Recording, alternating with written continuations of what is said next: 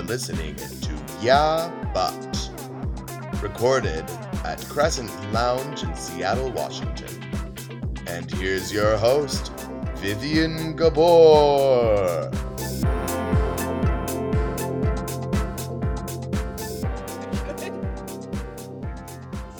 of my life. Enjoying things more than I should. It's fun to mess with people. It is. Oh my God. Mm-hmm. Which means we'll be really fun in the afterlife. What? I can come back as a ghost and completely fuck with people? Yes, please. Best ghost ever.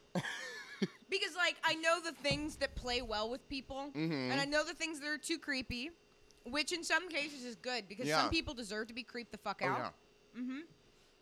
Yeah. Plenty of people deserve to be. I had this creep the other day on my pub tour, and which I was covering for someone. I don't do the pub tours typically, but I was covering, and it was a blast. I had this awesome group, save for this one asshole, who at one point in time started talking to me about my ass. Ew. Yeah, and I'm like, see, here's the thing. You're putting me in this position where I have to be polite to you because I am dependent upon tips. Yep. But also, don't talk about somebody's ass like that. That's gross. At least if they're not inviting it and we're not on a date or something. But just to talk about, like, no, dude, not okay. And did you actually say that to him? No, because I couldn't, because it was like, and this is the weird. It's this really fine line. One reason I want out of retail. Well, and it's hard on the pub tour too, because the pub tours are a little bit like, I said something kind of sassy, but in a like ha ha ha ha. Yeah. Kind of way, but not outright like shut that the fuck down. Yeah. And the pub tours you can get away with being a little bit like saucy about it and being like. But I feel like you should be able to, because at that point that's technically harassment, and you should be able to say, hey, look, we're not going to talk like this on this tour. Let's keep this fun for everyone, including me. And when there's kids around, if somebody starts getting inappropriate, I can always point to like, it's the family-friendly tour. Ha ha ha. Mm-hmm. Anyway, on that, hey, welcome. This is Yeah But the podcast. Have we been on? Shit. Most of it will make it whatever. I'm your host, Vivian Gabor, and in the bar today we have Kim Douthit. Hello. Again, because I can't get enough of her.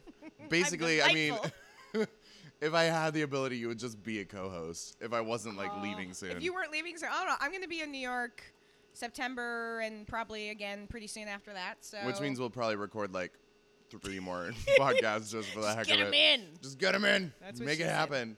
Oh. God, typical Friday night right there.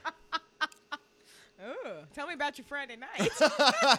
They're usually quite boring. I'm and sure. involve a lot of watching Netflix and Hulu. And chill. Yeah, not enough butts. Oh, yeah, but. Yeah, right? Right. I'm sorry. Although this is going to be way TMI. But the podcast is called Butts. We expect some butts. True, exactly. Yeah. I reached a new level of bitchiness the other day when I happened to invite over a couple of gentlemen to my apartment. And there was definitely chemistry between me and one of the guys. And then the other guy, there wasn't so much. And so under like the pretense of we're going to find some more guys to come over, me and the one guy got on our phones and we're like, how do we get this guy out? Like, what do we do? Don't do this. This is so mean. But, like, I'm not good enough in that situation to, like, figure out how do we say, let's not do this. It's like, because either way, you're going to hurt someone's feelings. Thanks, but no thanks. Yeah. So, you're great, but. I ended up just being like, I have to go. Oh, and then got the other guy's number. Was like, we'll hang out another time. Wait, this was your place. Yeah. So you were like, I have to go. So y'all have to leave. Yeah. So did you call the other guy or no text? Whatever. No, it turns out he was from another city. Like, so missed whatever. opportunities. And whatever, he was cute. We had some fun. Will this be part of your like tour of the U.S. that you can like pop in? No, and maybe because pop he's in? from D.C. Although we might be able to stop through D.C. briefly, but DC's not a cool long place. enough. We will be. I don't know. How long do you need? I mean, I may as well thank you for that lead-in right there. Myself and my friend Gina Tonic will be going on tour, national tour. And we are going to be stopping in Denver, St. Louis, Chicago, which we are still looking for gigs in Chicago. So if you happen to have one or want us to come and serenade you in your living room or something, let us know. I kind of want you to do that to my cousin who lives in Chicago. Ooh, we should totally do that. Just like go caroling. Yes. Yep, I'm totally down because we're both singing queens. But we're there in the middle of the week, so it's been hard to find stuff going on. That's fair, yeah. And then after Chicago, we will be in Columbus, Ohio, and then Baltimore, Maryland, and then New York City. Forever. For more details on that, you can go to my Instagram, which I'll talk about at the end of the podcast. But you can go there, and I have all the dates and everything listed. So, it's going to be fun. I'm learning about, the Instagram thing. I'm getting better at it. I'm learning that this is apparently... It's the best. It is very cool. But I'm still, I'm not great at and it's funny because I'm real comfortable doing it on Twitter. But the hashtagging of things on Instagram, which is the same as the hashtagging things on Twitter, and yet I don't think about it the same way. Yeah. Well, and also Instagram has been doing this thing that's become kind of a big deal in the queer community called shadow banning. Shadow banning? Where if you use the same hashtags on every picture, and they have to do with queer things, they filter those out so people don't see them as often. That's some bullshit. Yadas. What? So people are finding ways around that. So if you engage people in comments and get more comments on your picture, right, they'll still show up even if the Facebook. It's the algorithm. It's the whole algorithm thing. But why specifically then with queer things? Because that seems very pointed. Oh, it's very pointed and very bullshit. I mean, considering Facebook still is banning people and making them change their names back to their legal names or birth names. Which bullshit. Also bullshit. So we still got some battles to fight here. And Instagram is owned by Facebook, so it makes sense that. So we just need to take Mark Zuckerberg down from the inside, and we'll be good. How old is this child now? Can we recruit the child? I don't know. He's got to be 38 now. Zuckerberg or the child? Zuckerberg. Oh. Zuckerberg's 80. I don't know what you're talking about. Let's find out. Mark Zuckerberg. That's the beauty of. Is 34. Oh God, he's 34. Uh-huh. I don't want to reveal my own age, but and that he's makes me feel bad worth about myself. $76.9 billion as of this June. And that makes me feel worse about myself. Fuck him. And he has thank you. 2 kids. He has but it 2? doesn't say when they were born. When they exited. That's how that works, right? Yeah. I just love it under personal life. It says Zuckerberg met his future wife, fellow student Priscilla Chan, at a fraternity party during his sophomore year at Harvard. Yeah, I have a lot of respect for you, dude. Love is. I don't know. I have some friends who met. I'm not going to lie. I sometimes, and some of this was, I think, the attitude of the Pacific Northwest, which is not super. I mean, UW has a fairly healthy fraternity sorority scene. If by healthy, you mean? I mean, yes, you're right. Healthy in that there are a decent amount of them, but I did not grow up with it being part of the culture the way it is in some places. And so I have, in fact, a very good friend of mine who met her long-term boyfriend at a fraternity sorority event, and they were very active, and it's been a really, it does happen, it's been a very positive thing in their life. It's easy to rip on fraternities and sororities, but there are some that are good. Yeah, and I try to remember. I say that cautiously. Well, there's a lot of things I'm trying in my old age, in my advanced years. I'm trying to be better about some of my biases. Some of my biases, and it's funny because you grew up in the area as well. Yeah. We do have something of a liberal bubble in a lot of ways. We do. Oh, and there's very much a Pacific Northwest elitism. Oh, yes, very much that I've started realizing recently, and one reason I'm super glad I'm getting out of it. Yeah. So I can reassess that a lot more easily. But I mean, having conversations with people from the South is real hard for me because growing up, basically I was taught in school it was the Pacific Northwest and the South. Right. I know. What's the Mason-Dixon line? Yeah. We don't need that. It's the Pacific Northwest and the South. Everything else is the South. California's the South. We don't talk about Well, it. it's Southern Washington, right? That's how that works. But I was having a conversation, like, my best friend is, like, grew up partially, I believe, in Alabama. Yeah. And, or Arkansas. One or the other. See? It's all the same to me. It's all the same, except it's so except different. it's not. Or, and he was like, yeah, that's not the South. And I was like, what? And I was like, because we're going to St. Louis. And I was like, right. Missouri, in my mind, is the South. It's and not, he's like, it's no. not the North. So. No, it's not the South.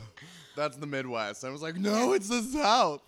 Well, and like my very dear friend, and she's from Texas, and I utterly adore her. She's an amazing human being, and it's we've had a few conversations about it too, where I've sort of seen some of my own biases against Texas, which is I have so many biases because Texas is it's huge. It's its own country. It's its own country. It honestly should be. And it has, though, some extremely diverse areas and some extremely liberal areas. Yeah. And so it's really doing a disservice to lump. And I think this is part of not just, the Pacific Northwest problem, but I think this is a Democratic problem, a Democrat problem, excuse me, where there is something to be said for the liberal elitism, where we have a disdain for anything that is not the outer edges and the middle of the country. I think a lot of that too is the difference in what's the term I'm looking for? Not economic, but there is a component of that in some areas. And education. Within Washington State, you have the coast and then you have the agriculture. Yeah. That's what I'm trying to say, is you have the parts of the U.S. that are agriculturally based and parts of the U.S. that are culturally based. Yes. And the forms of income for both are very separate, which is why we have a lot of clashing between the two, because we have different interests and different needs. Yeah. Yeah, and I think that's a lot of what the Pacific Northwest bubble is we're in this we have a lot of international travel, we have a lot of this, we have a lot of culture, we have a lot of theater, we have a lot of art, we have a lot of music.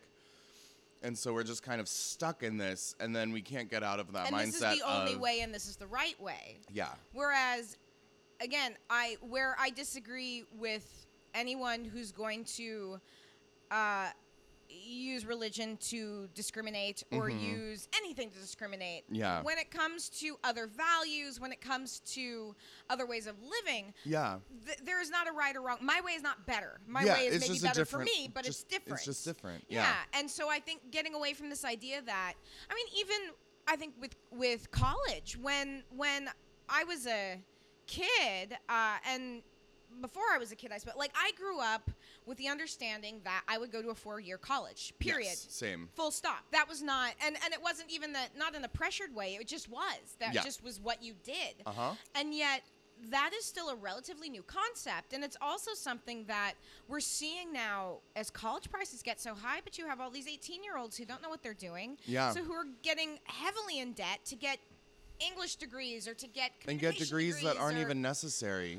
Just because there's that idea of elitism that you have to have it, otherwise you're not a person. Yes, where I look at one of my cousins who struggled a little with what to do and ended up apprenticing, I think first with a plumber. Which is such a smart idea. Yeah, and he's a contractor, and now he builds water filtration systems and he that are probably does real well for himself. Holy God, I will never make as much money as he probably does. And he's a really smart guy, but he is he does better with things that involve putting things together and learning in a different way than sitting in a classroom. Well, even which is one reason. Sorry. Oh yeah, no. Which is one reason why the idea that this is going real deep here, real fast. Just digging into that useful college education that I had. Where Aristotle's idea of having the philosophers and artists at the top of the food chain and everyone else below it doesn't always work. No, and because you get really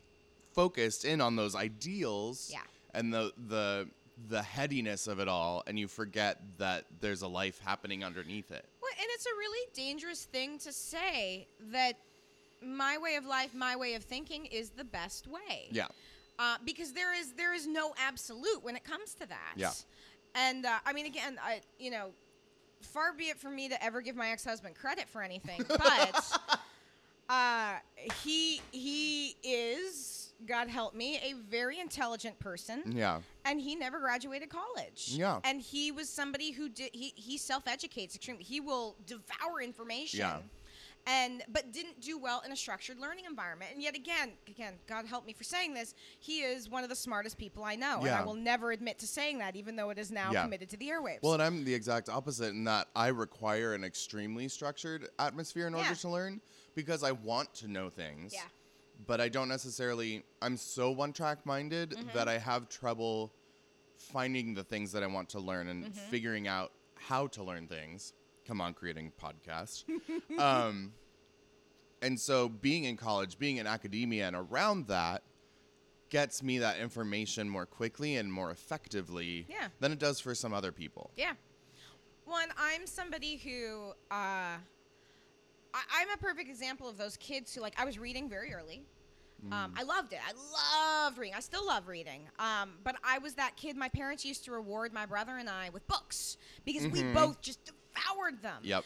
And so even when we were playing sports, if we made a basket, we got a book. If we got if we got a home run, we got a book.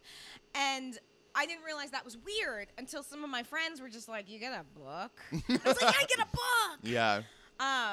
But I was a kid who did well in school, in elementary school. Okay, it was easy for me. Yeah. And so even getting into high school, and I did great in high school, but I could be really lazy because I didn't have to work hard for things to come easy. Yep. Which developed not the greatest study habits for some subjects. Yes. And I was always... That's why I'm really terrible at math. Yes. Like reading and languages and grammar and arts and things like that come very easily to me because my brain is already programmed for that. Yes, and you already like it. And so I already like it, so out. yes. Versus like mathematics and sciences, I'm not as good at, and I have trouble with rote memorization, so equations and things don't stick as easily. Yeah. And most teachers don't teach memorization tactics. They just are like, here's the info. Go for it. Here's the stuff. Well, I was always in advanced math classes. I was always good at it, but I didn't like it. So again, I was lazy about it, and I didn't apply myself. Yep. And so, and that being said, like, God, I remember the day. My dad will never listen to this, so I can tell this story. I love you, Father, if you are listening to this. But I remember the day. I think it was junior high school, and again, I was in the advanced math class, and it was a quarter report card, and I brought home a B- on my quarter report card. This wasn't the final report card for the semester, but. And I was taking additional classes. I was in debate. I was in drama. I was in, I was a well-rounded student who had a B- in one class. And it wasn't even for kids' grade. And my dad saying to my mom, "Do we need to get her a tutor?" Yeah, I had that exact same situation. It still sticks with me. Yeah. That really, really cut me because it wasn't good enough. And it was this message of, there's value put to what my grades are in a way that's not just, we want you to succeed, but we want the grade. We want the grade. We want because it's a pride thing. It's a pride thing, and I'm sure that's not bless Come on, you, coffee sir. refills. Yeah, I went through a very similar thing in that I wasn't the best student for a very long time through especially elementary and middle school. I was very spacey and very just kind of like, I don't really understand the point of this. I don't care. While at the same time, my parents were like, you're taking this math class and you're taking Latin and you're taking this and you're taking this. And when I'd get a bad grade, they would take something away. So like if I got a bad grade, theater was gone. Oh. And like, so the things that I was loving were going away and things that I was good at were going away. So all I was left with were things that I was awful at, and so I just kept feeling worse and worse about school and stopped caring, mostly because I'm the kind of person that if I don't see something as being applicable in my life, I don't take the time for it. Yeah. And I'm sorry, algebra will never be applicable in my life. If I need to figure it out for a contract or something, I'll hire a manager. But well,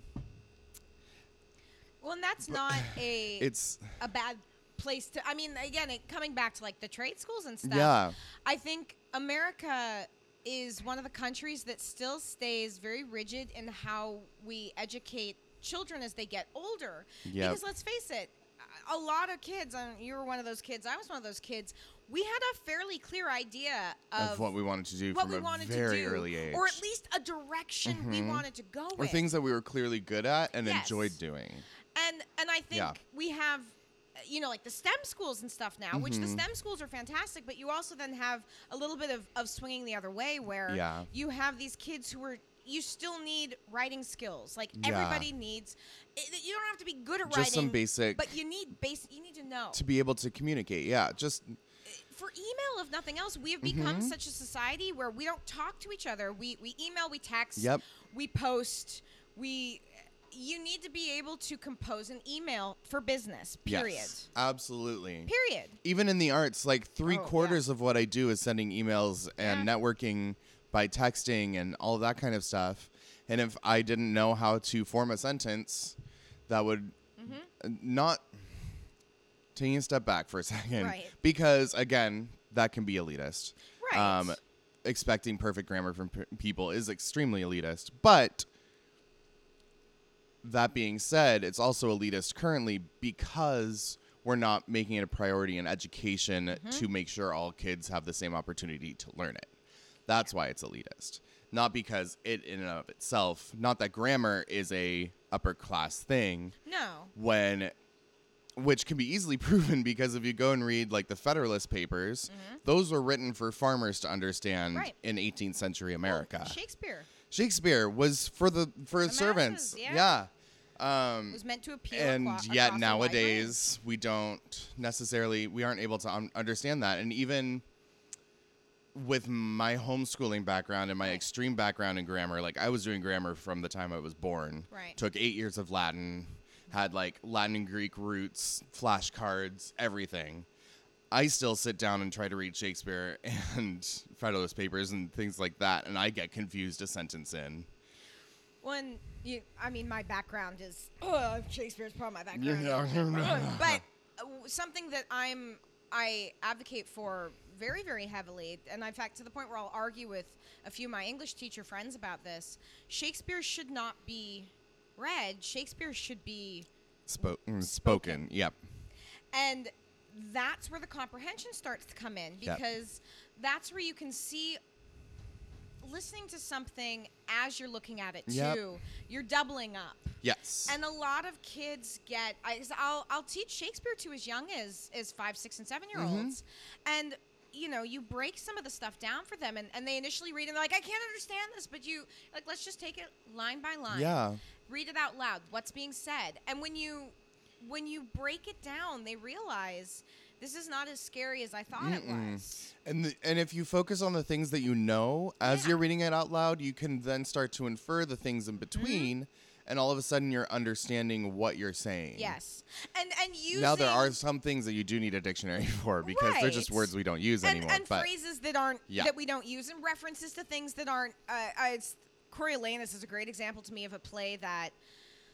you said anus. Sorry, I had to. That's what she said? No.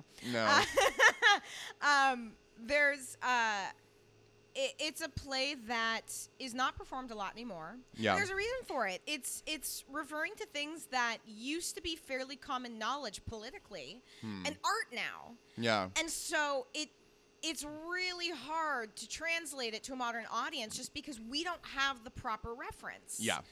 And versus a lot of Shakespeare where you can replace it and suddenly the politics make sense again. Exactly. Or it's even one of those it's universal. I mean, Romeo and Juliet is a timeless story for a reason. Yeah, 17 and a 13-year-old, it makes so much sense. It does if you're a Republican. Sorry. Sorry, it just comes out sometimes. Okay. But teenagers being horny, that is a universal thing. Oh, yeah.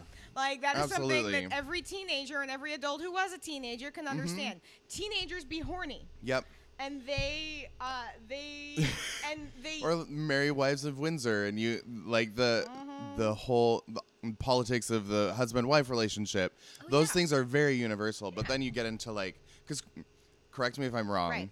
Right. Just also clarifying for the audience that Coriolanus is about a military outfit, correct? Yeah, yes. And a really specific time and a conflict that was happening where a military leader is given the title of emperor, but then you have all these crazy politics involved that I saw a production recently at 12th Avenue Arts that was entirely female. And it was amazing in that respect. Yeah. I loved the female casting. There were some performances that were just fantastic.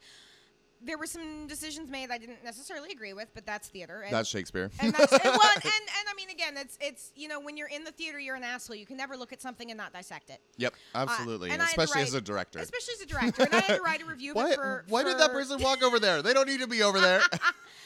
But they way pared down the script, which was smart, actually, because, again, there's a lot of stuff in that is not going to translate. And honestly, to a modern audience, I think when you're trying to get people excited about Shakespeare, condensing it's not the worst thing in the world. He was a very wordy person. He's a very wordy person. And the thing is that we also really love to pause. And Shakespeare is designed to be done. Like, you should be getting that shit in 2 hours. And if you're doing it for 4, you're doing something wrong. Yep. Because nobody wants to listen to something for 4 hours. Yeah. Nobody does. Nope. I'm in Especially theater not and I when don't it's like want to. Midsummer Night's Dream and half of that 4 hours is over on listing plants. Yeah, I'm like, that's cool. Go, list that shit. Cut that. Get it done. We don't need that. But it was. I mean, again, when I'm teaching Shakespeare to kids, I work with scripts. I have some 10-minute Shakespeare scripts. I have some 30-minute scripts, and you are introducing concepts. And unless you are trying to reach an audience that is really well versed in it, there's nothing wrong with trying to make something more accessible. Yeah. And there's arguments about this, but I think making any form of art more accessible to people who do not get exposure to it, that is not a bad thing. No. That's why I can't hate too hard on Andrew Lloyd Webber because earworms. But if the Phantom of the Opera is reaching a child or a teenager or an adult who would not be getting exposure to the art form otherwise, absolutely. then fuck yeah, Phantom of the Opera, bring it on. And I think that's one place where, in my background, where opera is losing ground and why it's dying is because it's so inaccessible. Yep. Unaccessible. God. And I'm good grammar. I enjoy opera. Yes, but it is very inaccessible. It's it's expensive. It's expensive. It's a presentational art. Yeah. And Bark it's and bark. Yeah. It's not as exciting to watch. No. And the music itself is extremely theoretical, especially as you get into more and more modern opera. If you don't understand the music theory to a certain extent, you'll be lost in the first 5 minutes. I'm sorry, no one listens to a John Adams opera because they enjoy it. Well, and again, looking at like some of Mozart's pieces were designed to be. Correct me if I'm wrong, because this is not my specialty. But one of his operas where he sings about butts a lot or farts, or there's a bunch of jokes in it. I believe there's a. I think. Oh God. It's not the Magic Flute. I don't. No, it's not Magic Flute. It's either. It's not Marriage of Figaro. I'm sure if my opera advisor heard me right now, they would be very angry at me. Yelling at it. Might be. It's not Abduction from the Seraglio. There's one that I'm thinking of that I can't put my. I'm just gonna look up Mozart butts. Mozart butts. Mozart farts. But his operas are incredibly interesting as well because he invented his own form of opera. Right. In the Singspiel. The Gesundheit. Which just literally means sing talk. So he was the one who created the musical. It is, yes. Booyah! So that's why when you go to the Magic Flute, suddenly half the show is talking, and you're like, "This is an opera. Why are they speaking?" Oh, that's cool though. And it's because he realized that he was losing his audience because they were done hearing the same recitatives over and over and over and over again. So I've always wanted to see Faust perform live because that's one I really enjoy the music to. And part of that was early readings of The Phantom of the Opera because when I was a kid, I was obsessed with the story and obsessed with the book, which, P.S., rereading the book as an adult, it is not as compelling. So just want to throw this in here. I didn't find what you were talking about, but I had forgotten about this. Mozart was very into scatology, or that's right. He was just into scat. He liked his poo. Very diverse in his sexual tastes. And he wrote a song entitled Leck mich am Arsch, which literally means lick my ass. And it was a very popular song. I can imagine. In his time period, because royals at the time were looking for interesting things. Only in his time period? I mean... I feel like this could be a new gay anthem. I probably should learn it and perform it at some point. Dude! That would be great. That would be amazing! I've now extended this challenge to you. Doing it. But yeah, he was instrumental in a lot of that. But I really want to play you, and I might trim this out. I want to play you since we're on the subject of accessibility in the arts. This section from Nixon in China by John Adams. Mr. Adams, dear Mr. And it is called... First thing I will say is there are some beautiful arias in it. Mm-hmm.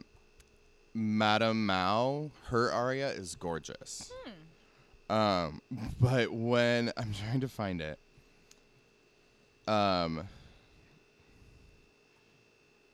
The aria is called News. There it is. And I might stick a clip of it in here just because I can. But it's... Or you can just look it up on YouTube. News.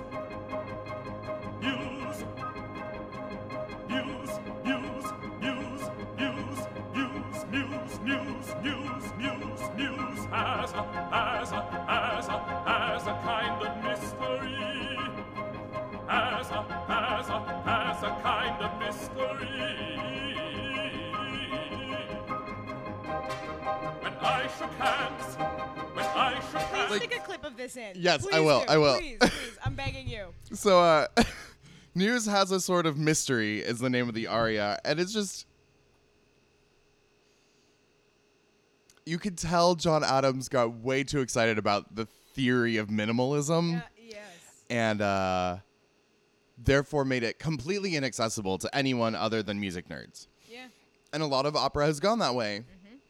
And so a lot of what opera companies have tried to do to bring audiences in is translating things into English, which I don't think is necessarily the right way to go about it. Because it changes... It changes the musicality. It's why I don't like movies that dub versus sub. Yes, I would rather watch a subtitled movie than a dubbed movie. Yeah, because I get distracted, too, by the dubbing, because it's rarely good. Not to the fault of the voice actors. It's just watching someone where the mouths aren't matching up and things. It takes you out of it constantly where you get used to reading the subtitles. Well, and the thing is, if an opera is good enough, operas always have super titles. Right. Yes. So if you go, they always have what's being sung in English, or written in English above the stage, projected there. Always. Unless you're in Germany and they're doing an opera in German, then they won't. In which case, they're like, fuck you, learn German. This is our language. Yeah. You're here, learn it. But other than that, I find when I go to an opera that I don't know, and I don't know what they're singing, I often just stop looking at the super titles, and I'm just watching. Because if the actors are good enough, you'll know exactly what's happening, and you can infer, again, that idea of inference, what's happening on stage without... knowing the words. The problem is that it requires a lot of thinking and a lot of focus. Right. And right now in our society, we're not so big on that. And I'm including myself in that. That focus is difficult. Well, and there's just, I mean, it's everyone who asks me if I've watched The Handmaid's Tale. And I'm like, I read the book when I was younger. I loved it. I cannot watch it because it's too fucking depressing. And it's too... I got 2 episodes in and I was like, I'm done. I can't. It's too... Well, so I just went and saw... This might sound like a weird segue, but bear with me. I just went and saw the new Purge movie. Ooh, yeah. Which this is, first of all, the rare example of a franchise, any franchise, but horror specifically. Horror. Horrors? Not horror. God. Everyone else says I'm saying horror. I need to say it's horror. Hara. We're suddenly from Boston. Yeah, well. It's Hara. Where that's not Boston. That's like Long Island. I don't know. That's fine. The movies have gotten better. with each one. This does not happen in Interesting. scary movies. It's gone from a film series about scared rich white people in their house, hiding out in their house, to this most recent movie. You have minorities rising up. Yeah. But the thing is watching it, which P.S. there is a brilliant grab 'em by the pussy moment that my audience died. There's a reference to it, and like Good. I lost my shit for it, and it was beautiful. But it can be like leaving it. It was a movie I needed to see. Interesting. But it was rough because you're the parallels to what's happening in our society right now are so dead on. That concept always grabbed me. I liked the idea that they came up with in the first one. I don't think I could have watched it. But I loved the concept. Yeah, it's a great concept. It was poorly executed in the first one. Okay. And they gradually, and part of it again, scared rich white people hiding in their home is not particularly compelling. No, it's more of a fun thing to watch. But it's not even fun. Like that was it was something that should have been like a 20-minute short film. Yep. And they tried to stretch it into 80 to 90 minutes, and it doesn't work. Yeah. But and part of it is that they've gotten more political. They've gotten a lot more about economic differences, about classes, about minorities. And in this latest one, I mean, they flat out say, we have too many people and we need to cull some of them, and this is a great way to do it. And the ones we need to cull are the racists and the poor people. Oh. And and the thing is you're watching this being like, I get that this is supposed to be somewhat satirical in that we're not actually going to start killing the poor people. She says as she reads news stories about immigrants being detained and not getting medical care, so they're miscarrying, and children are dying, and infants being passed back to their parents after months of not having been bathed, and it's one of those where it's not as nuanced as something like Get Out. Yep. But it was still a movie where, and the lead actors were fantastic, and that was part of what made it really compelling. But you're watching it just being like, we're shit, here. Man, yeah. if in the next decade or two this starts happening, sadly, I'm not going to be that surprised. Yeah, or the Hunger Games kind of a thing. Yeah. Like, it's, And it's sad that actually and leads us scary, into a place that I kind of wanted to talk about. Okay. Not necessarily specifically with you, but just in general. I want to get this recorded. Yeah. Because I've been listening to a lot of podcasts lately about what's been going on politically. And while I'm not a political genius, obviously, I've been hearing a lot of podcasts that are like, well, no, that we like comparing modern, like current events with World War II is very commonplace right now. Because there are a lot of parallels, especially to those of us who have kind of been steeped in that culture. Yeah. Being Jewish, I've had a lot of that. It's just kind of at the forefront of your mind all the time. So seeing some of these things is just like, why aren't you seeing this, people? Yeah. But I've been several of the podcasts I've listened to lately have mentioned that, no, we don't have concentration camps yet, so we're not there. I'm like, sorry, why is that our bar? No. Why Here's is the that thing. our bar? We don't have concentration Here's camps? the thing. Wow. But we do. And concentration camps, concentration camps don't have to look like Auschwitz. No. In fact, They didn't. They looked like Dachau was the first one, and it was literally just an internment camp for people they didn't like. And ghettos. And ghettos. Yeah. And the People shuttles. Being forced into. Yep. Like my great grandma grew up in a shuttle outside of Kiev. That was basically just a bunch of cardboard houses just shoved up together because they couldn't afford anything else. Cages that and then someone even mentioned that it's never happened in the U.S. before, and I was like, "Are you forgetting World War II and the internment of Japanese Americans?" In Washington, we have how many my God. former internment camps? Like 3 of them. Yeah, something like that. And so it's. But I'm sorry again. Why is that our bar? Why is that our A, bar? it shouldn't be our bar, but B, it is happening. So and I made a post on Facebook about a week ago where I went back just to double check my timeline because I wasn't quite sure, and I wanted to make sure I was not just saying things out my ass like I do a lot. Yeah. But so when Hitler first became chancellor, within his first year, Dachau was established. within 2 years. Now I have to look up because I'm on 4 hours of sleep brain.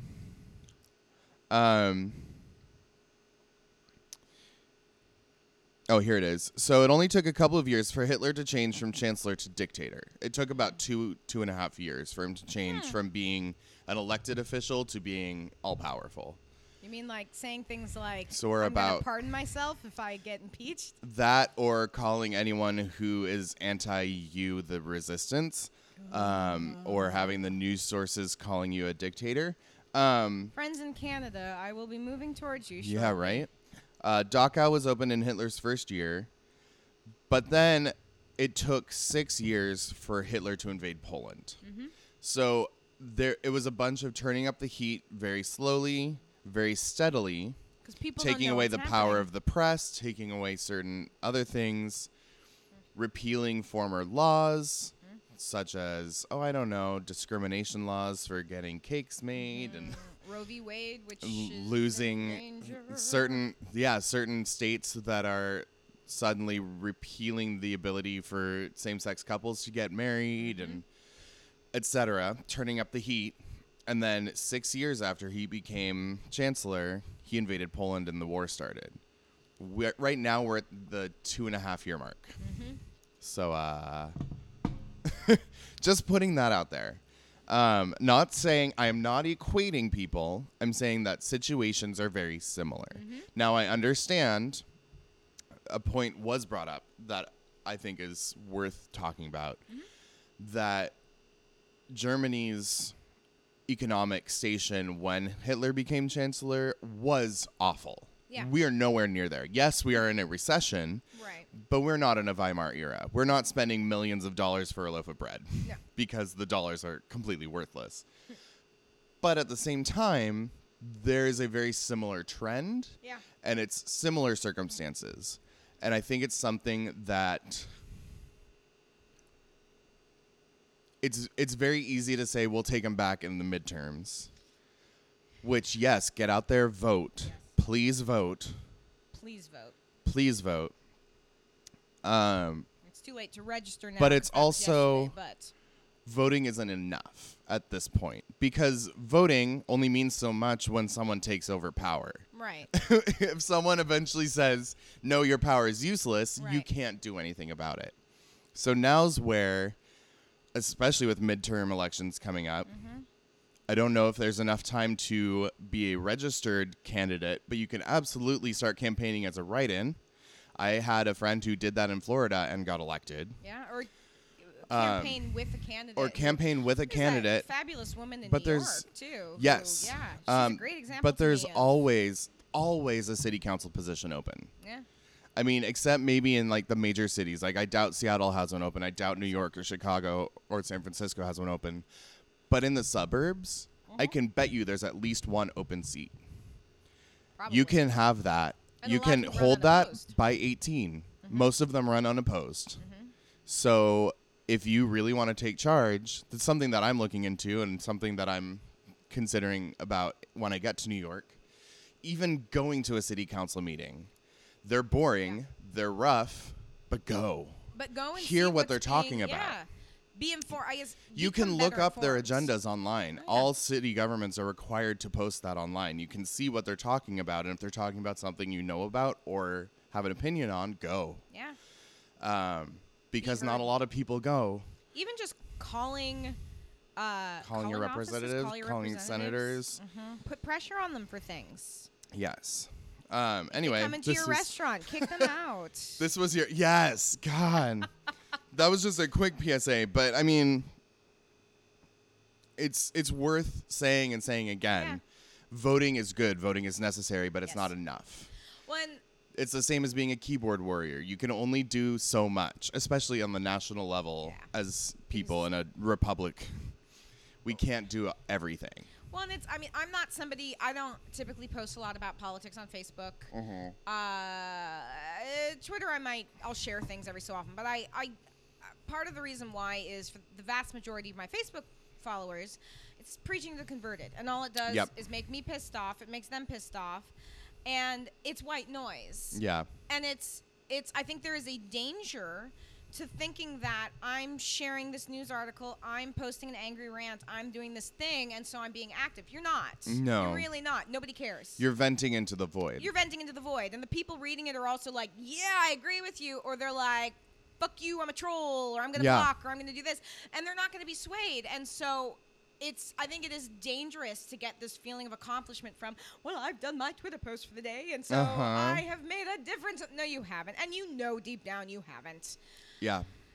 It's not enough. And I will say the thing that makes me want to punch people in the face, well, there's a lot of things that make me want to punch people in the face. I hate people. But the people that say, well, there's no point to voting because the electoral college or because of this or because of this. And I'm like, but see, that's the attitude. I have said that, and I kind of continue to say that, but that's also just one level of government. It's one level of government. Local government, you have so much power. And the thing is that at the end of the day, our voter turnout rate is appalling.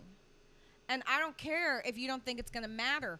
If you are going to have an opinion on it, you fucking need to participate. And that's my PSA. Yeah. If you don't vote at any level, then you cannot talk about it. Yeah. Because fuck you. You're part of the problem. Well, and I feel strongly about this. No, that's good. I appreciate that. The other thing, and this will be my last comment on this, and then we'll move on to something more lighthearted and exciting. Go Sticks! Yay!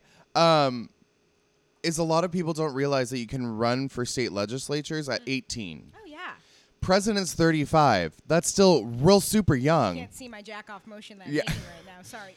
I mean, but you can be a legislator at 18. I know there's one in Montana who's 18. I'm looking. I just did a cursory search. Huffington Post did they went out and looked for the youngest legislators, and there are 13 18 to 23-year-olds in state legislatures right now. I thought you were stopping on the 13. I was like, wait, that seems a little young. No. Hormones. There are 13 18 to 23-year-olds. Nice. But they're only 13, and there are 50 states.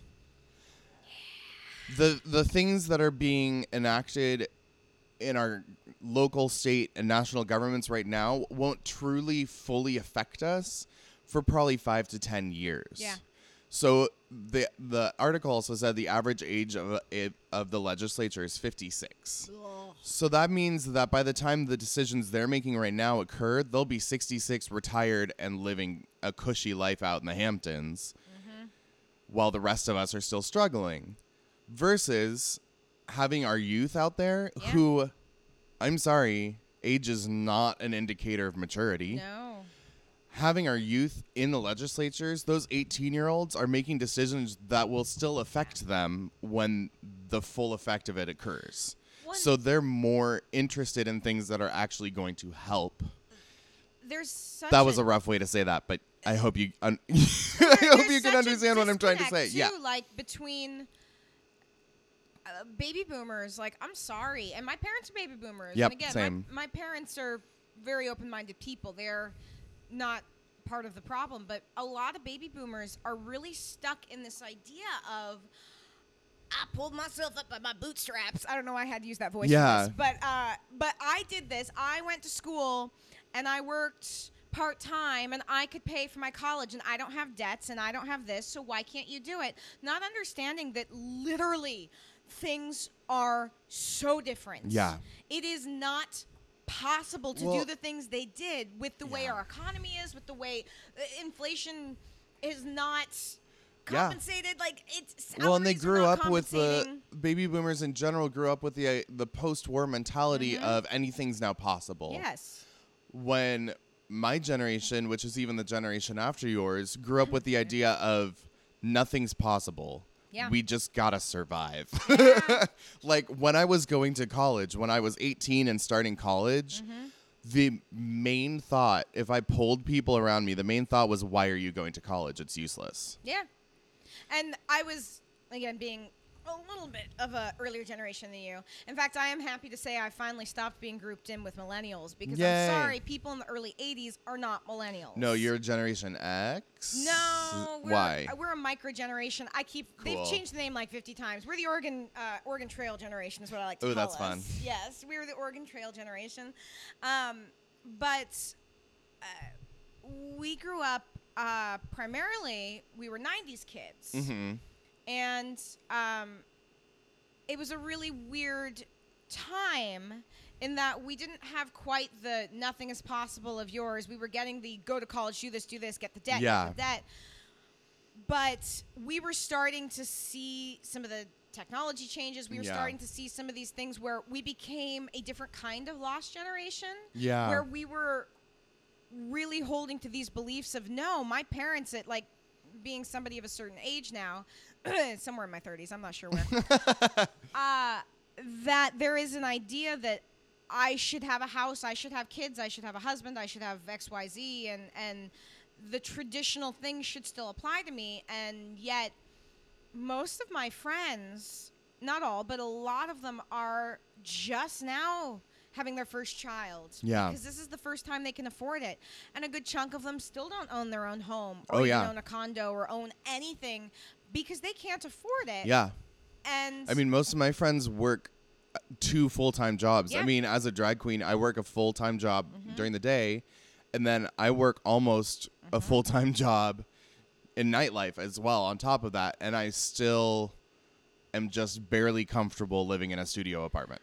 I work more jobs than I ever have at the moment. Part of that is the nature of the work, but it's funny because even some of my older relatives want to make plans, and they do not understand that, like, I need to make plans in advance because sometimes because you get holes in your schedule unexpectedly, but otherwise I fill up my schedule with work. Yep. If I usually can be, 3 to 4 months ahead of time. Oh yeah, like I'm right now. I've got stuff scheduled through next May. Yeah. And that's the nature of it. And when days pop up that are free, I'm like, cool. Can I do a tour? Can I sub? Can I take a private student? Can I do like? Because I have to. Because I also am paying for my own health insurance and paying for things that are not givens and still barely scraping by. And I have 2 degrees. Yep. Same. But I look at it, I'm doing things I like to do. Could I take a job at Amazon or Microsoft or one of the big places in the area and not have some of my worries? Yes. But you would absolutely hate everything about your life. I would not be satisfied with the circumstances of my life. Working my day job, I work retail. I work a full 40-hour work week at $15 an hour because that's minimum wage in Seattle, and I'm breaking even. Yeah. So like it's not a given anymore. No. We're actually going to take, I think, a short break here, and then we're going to talk about some fun stuff. I can check the World Cup score. You can. So Yay! we're going to do that, and I'm going to refill my coffee and stuff, and we'll be right back. Play to me, but it's because it's just a study in psyche. Yeah. Well, and I will say something that does frustrate me a little bit with my older students now. And some of this... I reference Tennessee Williams. I reference Eugene O'Neill. I reference Arthur Miller. And they don't know who they are. And in high school, I didn't know every single playwright, far be it. But I knew who Tennessee Williams was because in class, we read A Streetcar Named Desire. I knew who Arthur Miller was because we read The Crucible and we read Death of the Salesman. Well, and I hadn't even necessarily read all of those until college or even... was aware of the full storylines, but I at least knew who those people were, and I knew their importance historically. Not just if you are into drama, but again, The Crucible is so important. An important play. Anything by Tennessee Williams is an important play, but that's also coming from a queer perspective of queer artists. We need him in our... But looking at it from just the literature perspective, like I read Oedipus like every year from like junior high through high school because what does that say about you? No, it was all of my literature teachers that were like, we need to read Oedipus, and we were like, again? And because they kept moving off when they were going to do it, but I was this weird area where every single 1 year it was Antigone. But I got to mix just it a little up. switch up. No, it was nice. I enjoyed it. I think the only play I read in high school that I wasn't in, other than Shakespeare, because I used to sit in my room, I had a complete works of Shakespeare, and I'd read it out loud to myself. Yeah. Because I'm a nerd. Yeah. The only play that I read that I wasn't in was Eurydice.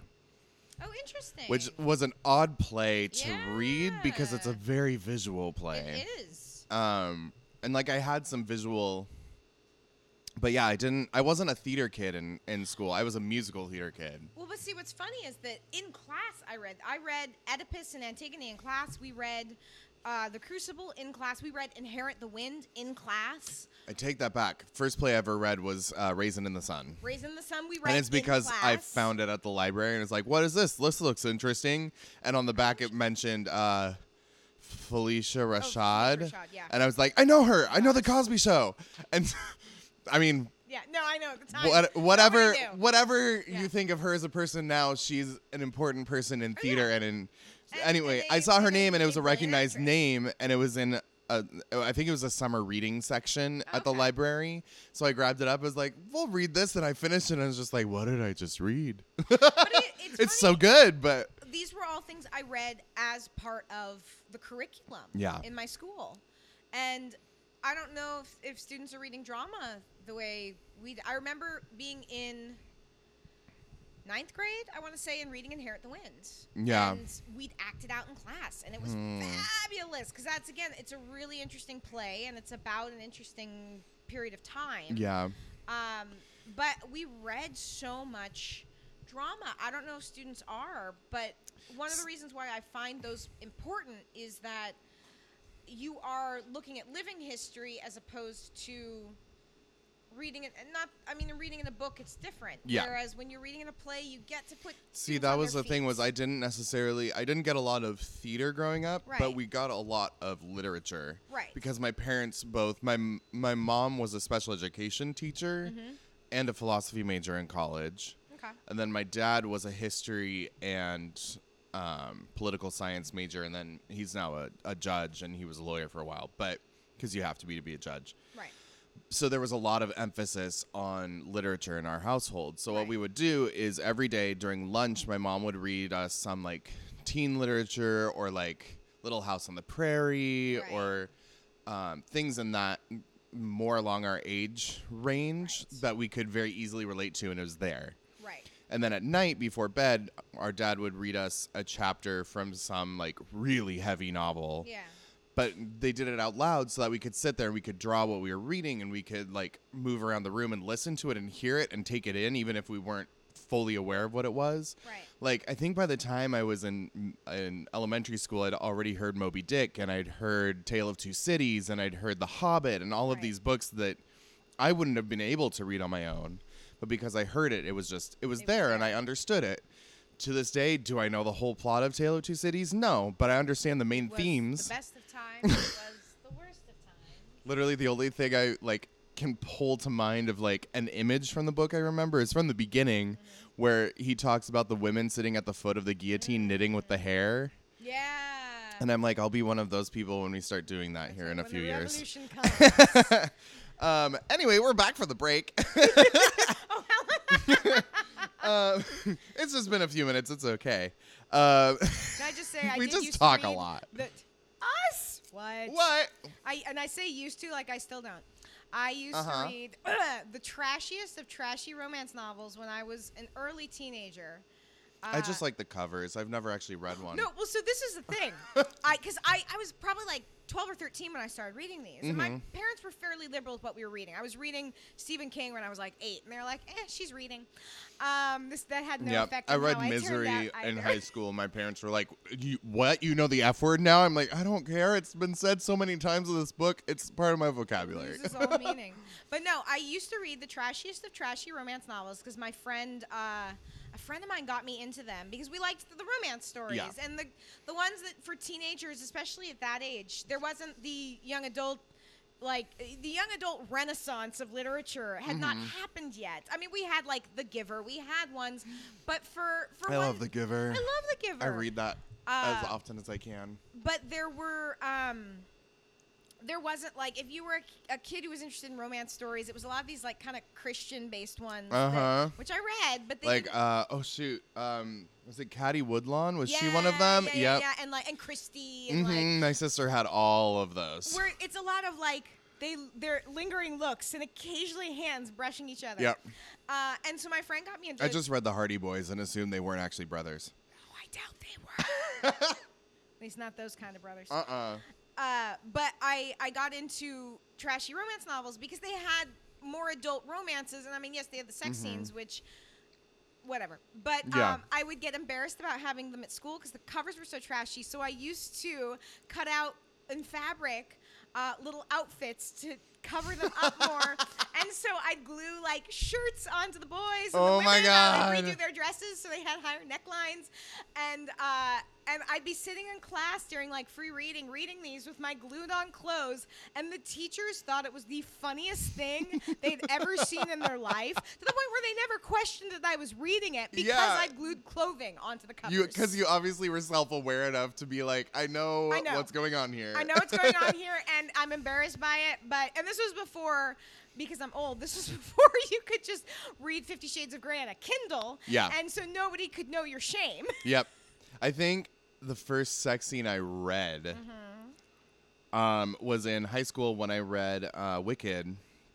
Oh. And those sex scenes are intense. They are a very specific kind of sex scene, They're too. well, it's not that they're a specific kind, but they're just very specific. Yes. Like he does not shy away from describing No. anything. There's no like quivering manhood. It's Oh like, no, and his dick is inside. Yeah, and then he inserted his But things like the moments I realized I was gay in my life were when I was reading those sex scenes because Gregory Maguire is gay. Right. So Which, I mean, I he have to say, describes his male characters yeah. very even more It specifically reads than in the sex scenes. It does. Yeah. And you like things like I believe the first one is between Melina and Elphaba's father. Yes. And he mentions his big hands. And that just stuck in my head and I read it over and over and over again. And it was just like there's just something about the way he wrote that into the scene. It was just so sensual and like even the constant like allusions to Elphaba possibly being or having a penis or not. Yeah. Like and because I remember one of the scenes between I think it was her and But that and it wasn't Piero. he never mentioned it in any kind of a judging way. It was just kind of like they never quite knew. For a moment She was in the somewhere in shadow, between. It almost looked like there was there? Yeah. And I always found that really, and I read that a little loved later. that. I think the first sex scene I remember reading in a book was actually because I read horror novels, and so Stephen King writes sex scenes, not super graphic ones, but there were sex scenes, and I remember reading this horror novel, and it was about like summoning the devil came to the devil came to a town. There was all these freaky things, but it had some really intense sex scenes in them, and I was probably like 9 when I was reading this, and not. But see, that's why I think it's not a bad thing necessarily in the right settings for children to be exposed to that because it's just sex. It's just sex. Not saying that they're having sex, but for them to see that it's natural and normal and it's there. It's a thing. It's a human experience. It's a human experience. That they shouldn't be scared of when the right time happens. Eventually. I remember, with my kids when they're 30 and alive and exist. Well, I remember, again, if my parents are listening to this, Mom and Dad, I love you. But I remember being in high school and having to send home a permission slip because they were going to be giving a condom demonstration. And my mom wouldn't give me permission. My very liberal parents, for the most part. But when it came to talking about sex things, they were weird about it. So I learned it on the streets or on Stephen King novels. I don't understand.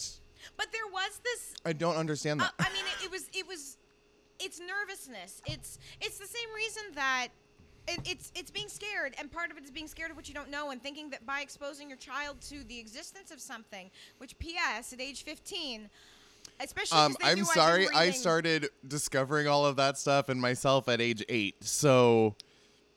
It's not. I'm gonna not comment for myself, but I'm just saying that it's not like it's not a later in life thing that you figure out. Oh, this is good for something. It's not uncommon. You just know it from the beginning. It's part of your body. 4-year-olds. I mean, again, did I just say 4-year-old? 4-year-old. Words are hard. To be exploring because it's your body. It's what you do. Well, and it's not that we're sexualizing children, and it's not that we're saying that children should be sexualized because we're not. No. We're saying that humans are human from the time they're born. Yeah. And everything that involves your body consensually is natural. There's a passage in, I think it's Kramer versus Kramer, and there's this whole passage with the dad and the son talking. Again, the son who is fairly young in that. I don't know if he's like 5 or 6 or something, but he's talking about the fact that his wiener stands up like a fish. And I don't remember why that stuck with me, because he's like, look, it stands up like a fish. Yeah. But that's what little kids do. It's like, what is this thing? What does it do? What happens? Yeah. Like, and that's normal. Yeah, And it's there's a normal difference. to figure those things out. Yes. There's a reason why kids play doctor, too. You're interested in how your body works. The human body is super exciting and fascinating. It's weird. And when it's yours, it's so I think that well, and you look at the attitude in America versus the attitude in other countries, where what's censored on TV in the UK, it's not breasts and butts, it's violence. Yep. What is more damaging to a child? To know that women have breasts, which P.S. spoiler alert, women have breasts. What? Oh, shit. I know this might be a surprise. Damn it. Women have breasts. I thought that was just a drag queen thing. No, and they're awesome. They are awesome. But they are powerful. They are powerful. In some cases, they give you back pain and headaches. But what is more damaging to a young child? To know that women have body parts and that men have butts and women have butts and boobs, and that sex happens. Yeah. Or to see somebody, I look at Criminal Minds. Yeah. Which is such a... See somebody with their guts on the ground, like, splayed out, and dead. mostly women. Yeah. Mostly women. Violence being perpetuated against women, people being disassembled. And I say this again as a fan of the horror genre. And yet,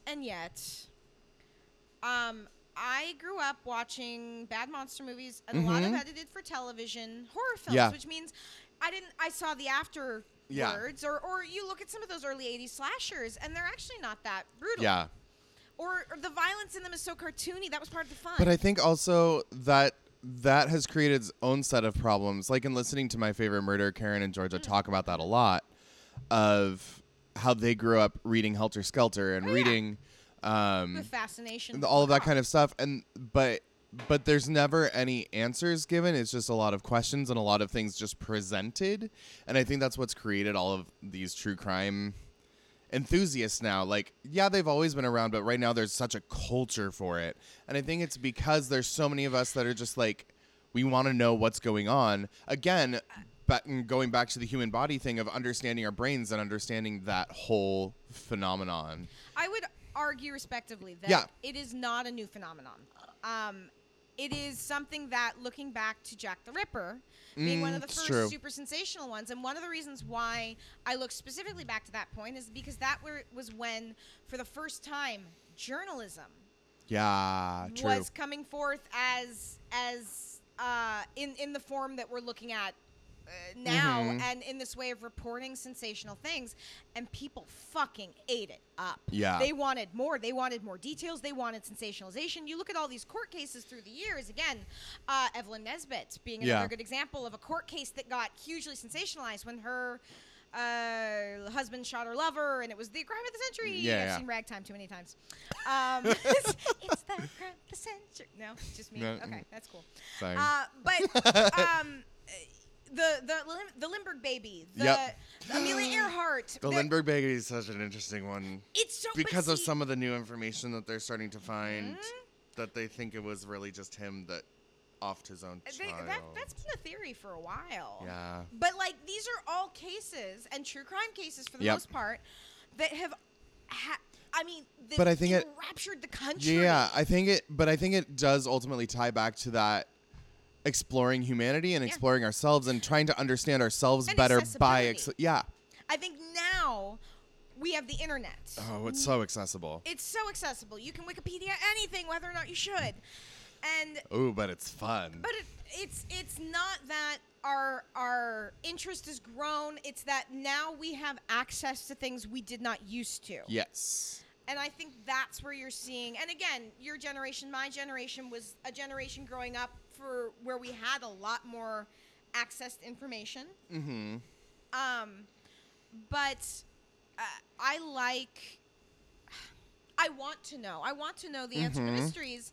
And I don't think that's a new thing. We I love just think puzzles. We love mysteries. puzzles. The human brain loves figuring itself out. Yes, and wants answers. Yes. And when we don't know the answer to something, it bothers us. Mhm. Because I know that's how I am. Yep. I don't like not knowing the answer to something. It's a basic human instinct to be curious. Yes. And that's what I fear we're losing a little bit with some people because information is so accessible. Yes, that The people drive- aren't. The drive to find the information Because it's isn't too there. easy. Yeah. You figure I can always look it up. And when I was younger, and to an extent when you were younger, because I mean the internet was not quite as massive as it is now. But Yeah. when I was younger, I still had to reference things in books. Oh, I had to all the way through grad school. Yeah. Yeah. And Encyclopedia Britannica. But also one of the things that I loved in grad school versus undergrad, which I don't say grad school in any kind of like I have a graduate degree, Right. because honestly it was easier than my undergrad. A lot less work and a lot more enjoyable because it was something I cared about. Yeah. But what I liked about it was less about tests and memorization and stuff and more about learning research techniques Yes. and learning how and where to find things, which is what that whole research thing is we all have that idea of, oh, I can find it at any time, but we don't know how to, so we never will. Or we just go on Wikipedia. And we're too lazy to which find is, it. Yep. Always accurate. I mean, it's... So that was actually the best research technique I was ever taught, and I always use it, is Wikipedia is not a good source, It's good but to it's a find good sources. starting point. Yeah, 'cause So you if can you look go to there. Wikipedia, you scroll all the way to the bottom, find the sources cited, and start scrolling through those, and Oh, those yeah. lead you to other things. It's a great treat. Well, and it's But- fine for, again, if I just need a quick answer to something, Yep. yeah, sure, go to Wikipedia. I have nothing against Wikipedia. I've gone down a lot of Wikipedia rabbit holes in my life. Have you ever played Wikipedia Wars? No. Oh, that was a big Wikipedia thing with Wars? me and my nerdy friends in college. So what you do is you have two people with their laptops in front of them facing each other. And the group around them, it's how nerdy we were, that there was a love it, group I of love people it. around them. They would all pick a starting page. So like start at Scarlett Johansson jumped to mind because she's been all over the news right now. Scarlett Start at Johansson. Scarlett Johansson, and then they would all talk to each other and figure out some completely random second subject, and you had to find your way from that first page, like say clouds or like nimbus clouds specifically. So like you had to find your way from Scarlett Birds. Johansson to nimbus clouds. Like in the 6 Degrees of Kevin Bacon kind of way? Or just- Yeah. So within the article on Wikipedia, you could only use links within the articles. So you were trying to make your way And you had to there. do it faster than the other person. That's It's fascinating. so much fun, but it's a great exercise in terms of going back to what we said and we're talking about a couple of times before the break of inference and like your brain having to think 3 steps ahead of if I click on this, what direction is that going to take me? Chess. In a weird way. Chess. Yes, absolutely. I mean, yeah. In It's a real similar roundabout kind of way, but strategy yeah. Thinking ahead because you have to know where this is going to end up. Yeah, it's a good versus- critical thinking exercise. Yeah. But that's how nerdy we were that we're That in our sounds like fun. weekends. We were just like, let's do Wikipedia Wars. That sounds super fun. So we're gonna switch gears a little bit here because before we started, I was like, we should talk about ghost hunting and and paranormal investigating, and we have not yet. No, I think I said ghost sticks once. Yes, you, but I Mike. actually do want to talk about it because now that you've been on a few times, I don't think we've ever actually like full on talked about I don't think like so being either. a paranormal investigator and like talked about some of our experiences and things like that. I'm not a paranormal investigator. I consider myself a baby psychic, baby medium, more of a medium than a psychic. I don't read people as easily. I read dead people more easily. Fair. Reading the spirits versus reading The living, because The the living spirit just less. annoy me. Yeah, exactly. So I thought I we would just switch like gears and being talk a about big that a little bit because we've hit on your horror background, Horror. your horror background, Oh, well, I got one of those. and too, your but- theater background and all that kind of stuff. But you are an actual paranormal investigator. I am. What does that I say mean? that as there's a ghost As hunter. I specifically turned on Ghost Hunters International on behind us just so we could laugh at it occasionally, which we haven't because I looked at it and I'm just like, oh my God, you're stupid. I know. It stops even being funny to me. It just annoys me and I want to punch them. Although, to be fair, Ghost Hunters started off legitimate? mostly, I mean, if I had to point to, of all the paranormal shows, the first few seasons of Ghost Hunters, they Interesting. because this was also one of the, it wasn't the first, but it was probably by far the most commercially successful in the beginning. They probably also had enough of a budget at the beginning to do enough investigations to find something interesting to put on TV. Not so much. It was Really? just novel. Interesting. It wasn't until it got more popular that Got the it. pressure to make it Got it. interesting became an issue. See, that's why I like BuzzFeed Unsolved when they do their paranormal ones, which I don't know if you've seen it. I've seen some But of them, yeah. because it's on YouTube, it doesn't have to be super high budget, Yeah. and BuzzFeed has a big enough budget that they can just kind of throw money at it and let them have fun. And so most of the investigations, they don't find anything. No. And they're completely honest about it. They're like, we set up this camera, And nothing happened. This is the footage, nothing happened. Nothing We did happened. this, nothing happened. In the most recent one they did have an occurrence that was really kind of weird. And they showed it and they talked through the different possibilities of what it could have been. Oh, that's cool. But that's what I like about that one is it's like, we're going to be logical about Yeah. this, but still be kind of like, one of them is really woo about it and one of them is super logical. So you get that really good interplay. Anyway, I'm totally talking over you. Tell us, what is it? I get excited. It's okay. So, it's a good thing to get excited about. is it like a license you have to have? Is it like certain training that you had to get to become a paranormal investigator? I mean, you can get certified. Okay.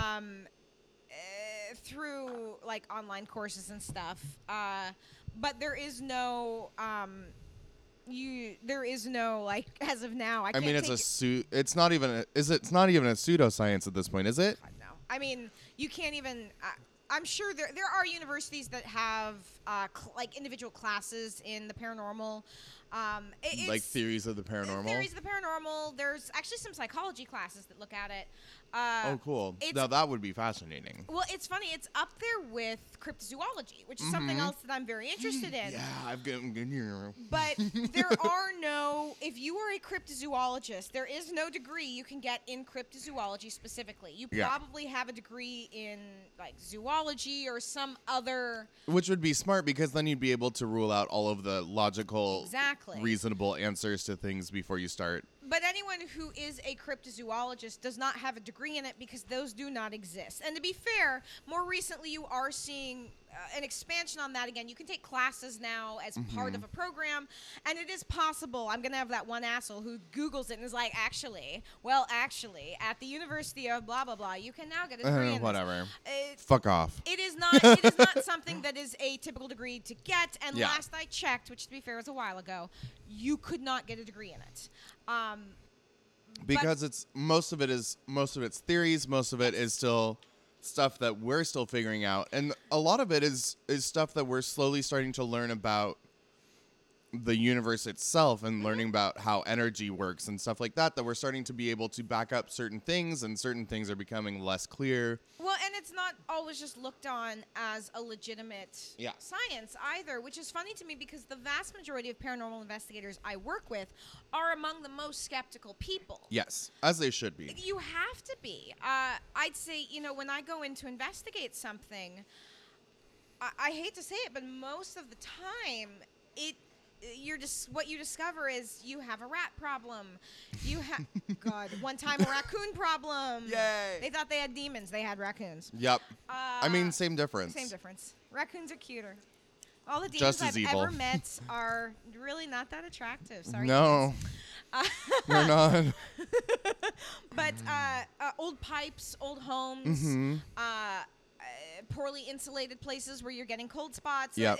There is 9 times out of 10, it's similar to orb photography. There's a running joke in the paranormal community that the best way to prevent orbs is a can of Pledge. Because most of the time, for those of you who don't know, orb photography, orb photographs are paranormal photographs. If you've seen pictures and it usually looks like an orb, you have like a ball of light or something in your photo, it is...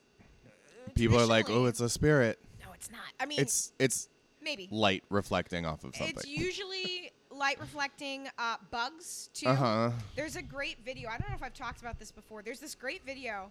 The head of my group, my boss too at Spooked, he likes to post Spooked in Seattle, Spooked in Pioneer Seattle. Square. Shameless plug. He likes to post videos to our Facebook group of orbs or, oh, look at this weird shadow. And what do you guys think? Dissect it, as like little brain exercises. Yeah, for us. totally. And he posted this one that was, to be fair, someone was taking video of like CCTV footage of a bank. And the caption for it was something like, a demon caught on camera.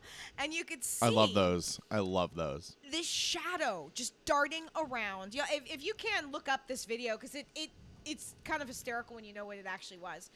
And he's like, what do you guys think? And we're all looking at it just being like, that's a spider in the lens. There's a spider in the lens of the camera. And when you really look at it, you could actually see, like, yep, there's the spider's leg. But it appeared as this dark shape, and because it was in the lens of the camera, it appeared as though it was in the bank. Yep, because it was very, very close to it. It couldn't focus. Yeah, exactly. But there were little quick moments where you could see that it was an insect, and more specifically, a spider. Yeah. But this is what happens: and people get excited, which is delightful. I love it when somebody comes up to me on a tour to show me a picture they caught. Like, look at this picture. Do you think it's a ghost? And it breaks my heart to have to say, no. Do you see how your flash was on and the flash reflected right here off that piece of glass or that piece of metal? And it's why on investigations, you never take one picture. Yep. If I am taking pictures, I stand there, I take 6 pictures. And you try to have multiple recording devices going at once so you get multiple options. And as technology gets more sophisticated, we're also able to be more sophisticated in how we set things up. And even just things like we can do a setup where it'll only take a picture, take video if there is a change in temperature, a change in sound, a change in light. So rather than having to, because this is the thing. Okay, come in closer, folks. I'm going to let you in on a little secret.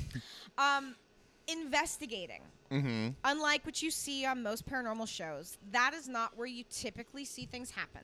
Yeah. On the investigations themselves.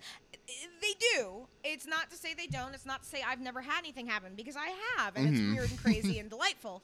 But usually investigations involve gathering a shit ton of data and video and pictures and audio recordings and then going through them. So if you take 12 hours of video footage, you have to sit there and watch 12 hours of video footage and listen to 12 hours of audio and go through every single picture. It's like editing a podcast. It is, except you can't even remember where, like, remember when we took a break? Remember when and what was leading up to it, or how I clearly say we're taking a break? You're just staring at it. Yep. And then someone else has to stare at it because people miss things. Yep.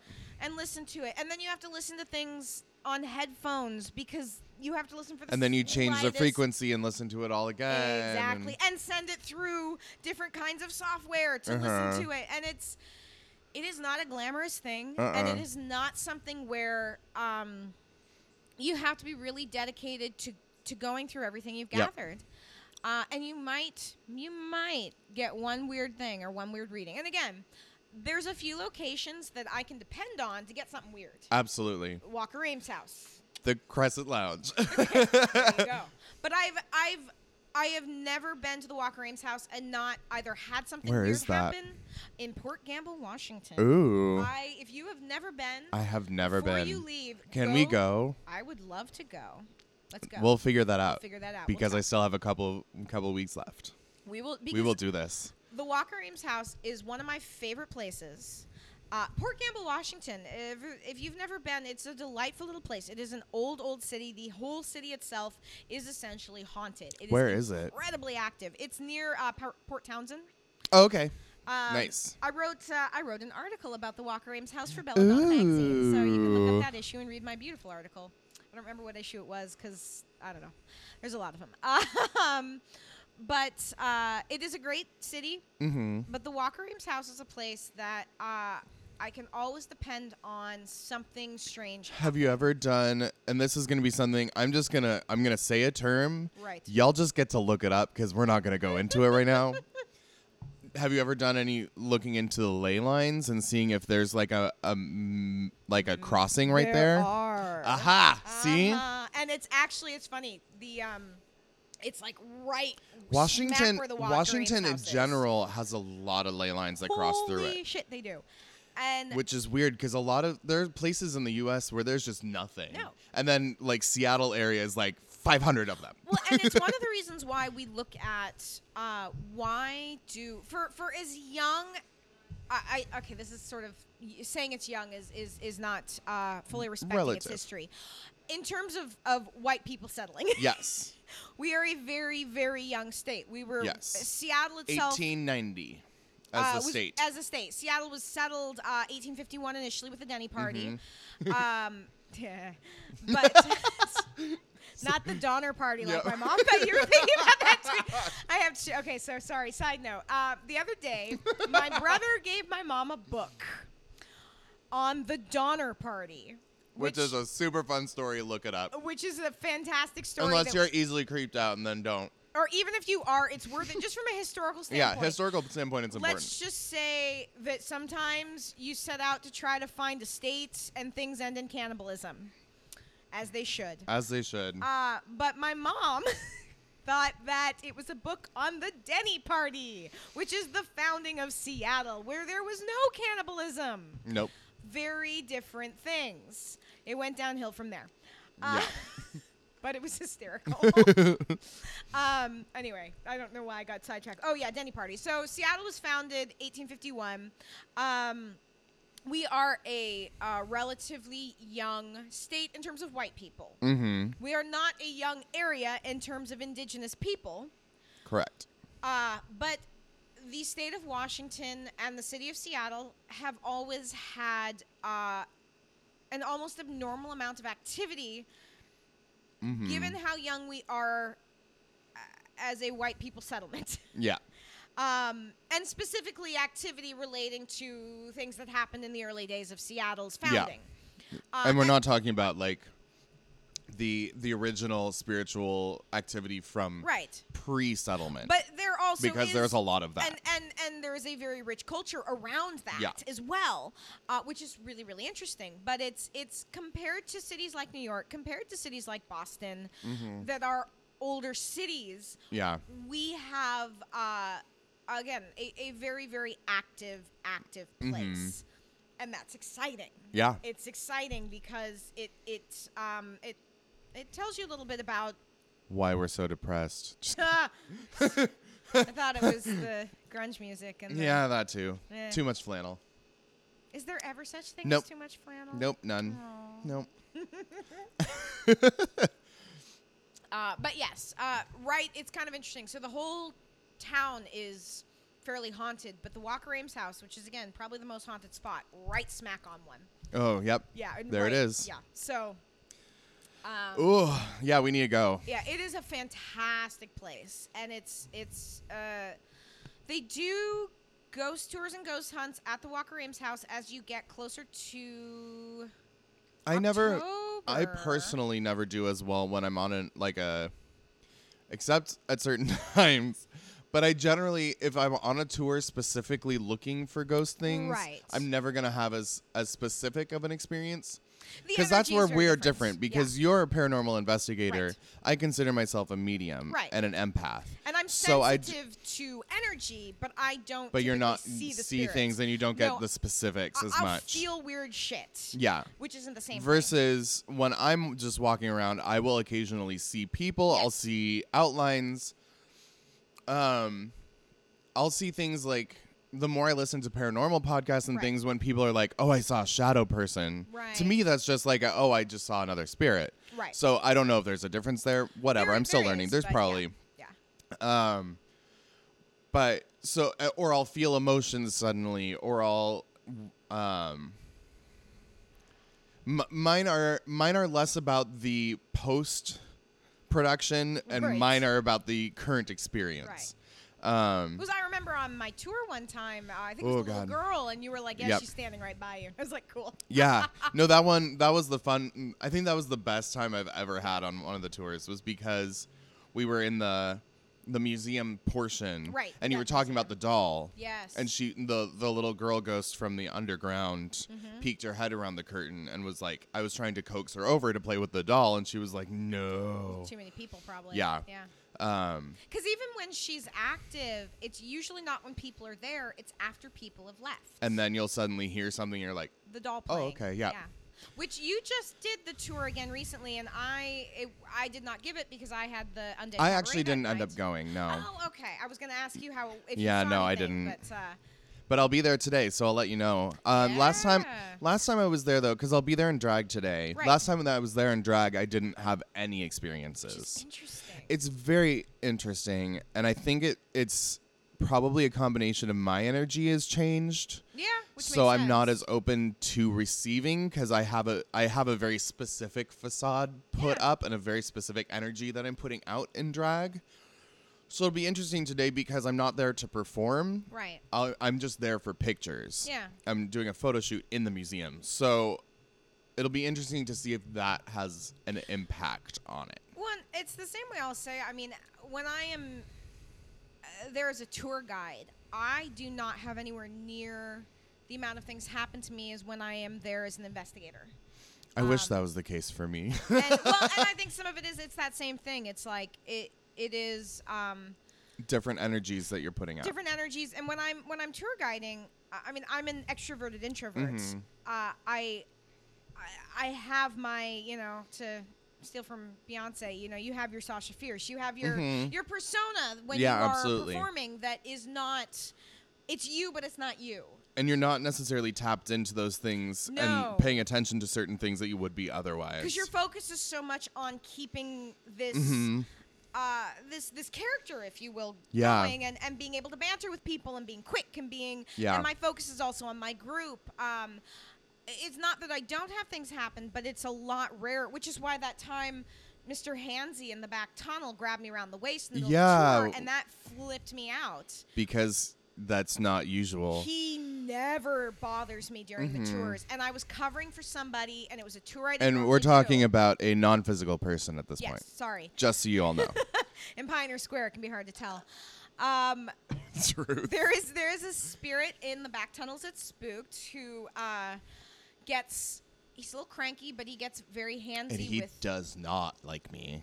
Which should be interesting because that's where part of our photo shoot is going to be, and we're going to have the lights off, and we're going to do some flash photography in there to get like that cool effect that you get from that. So we'll see what happens because that's where I'm like, I'm glad there are going to be other people in there with me because otherwise I would be dying. Well, because he can also be kind of a dick. Oh, but he likes the women. Yeah. And he has been known to, he touches women's hair, touch their backs. He's pinched some women on the butt. I had a while ago, a woman on the tour afterwards comes up to me and she's like, I want you to know, I felt someone just stroking my bum. Just stroking my bum, and I thought it was my husband, and he was like 4 feet away from me, and there was no one standing near me, and I was like, oh shit, this is that spirit. He is, and she was blonde. He likes blondes. But yeah, he just grabbed me around the waist once, and that's the only time he has ever directly done something to me. I think the specific reason he doesn't like me, and we've talked about this a little bit, because I tend to be a lot more receptive to, lucky me, children's ghosts. And female ghosts. But that also, I think, has to do with my own psychology of just I'm not as open to men in general. Yeah. So male spirits don't get a chance to communicate with me as readily. Yeah. And I've worked with children so much that I'm very comfortable and I can communicate with them easily. Well, he's such an interesting spirit, too. In a lot of ways. But he seems to be very protective of the little girl back there. Yeah. And we're not quite sure why, but she tries to communicate with me, and so he doesn't like me because he sees that communication happening and doesn't want it to happen. So he messes with me mercilessly when I'm there.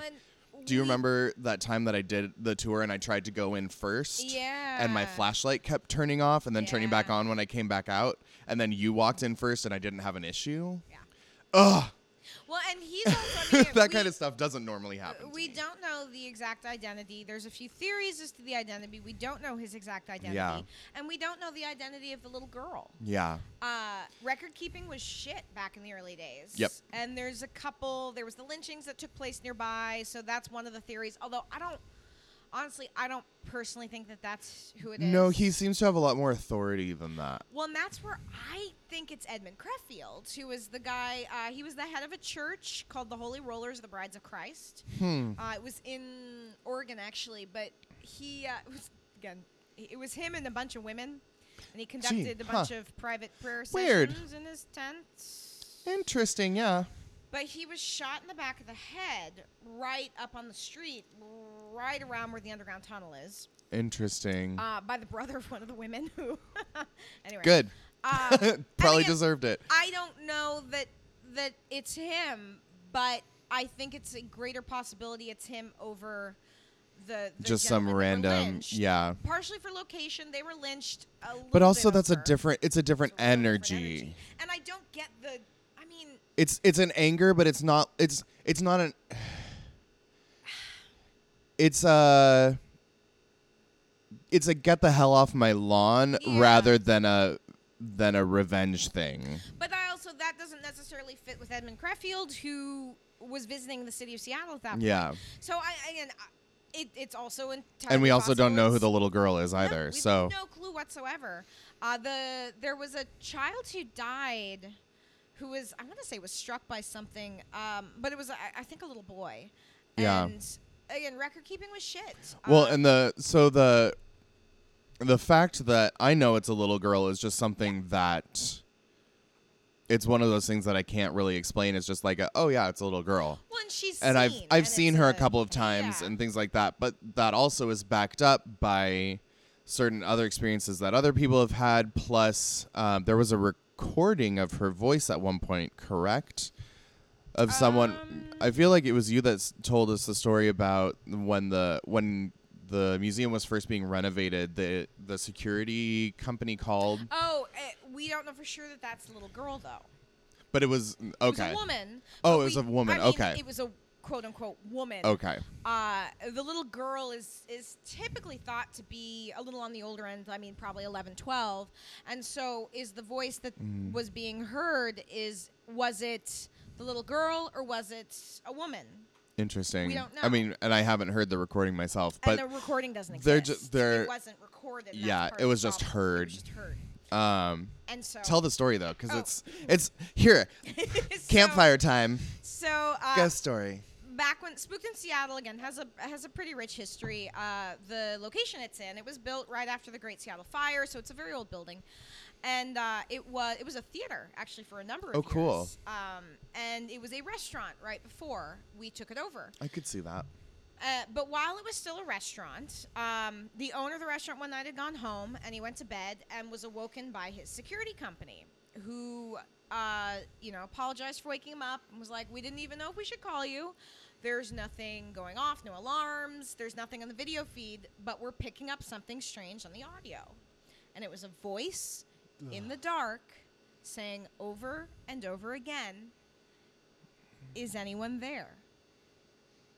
Ugh.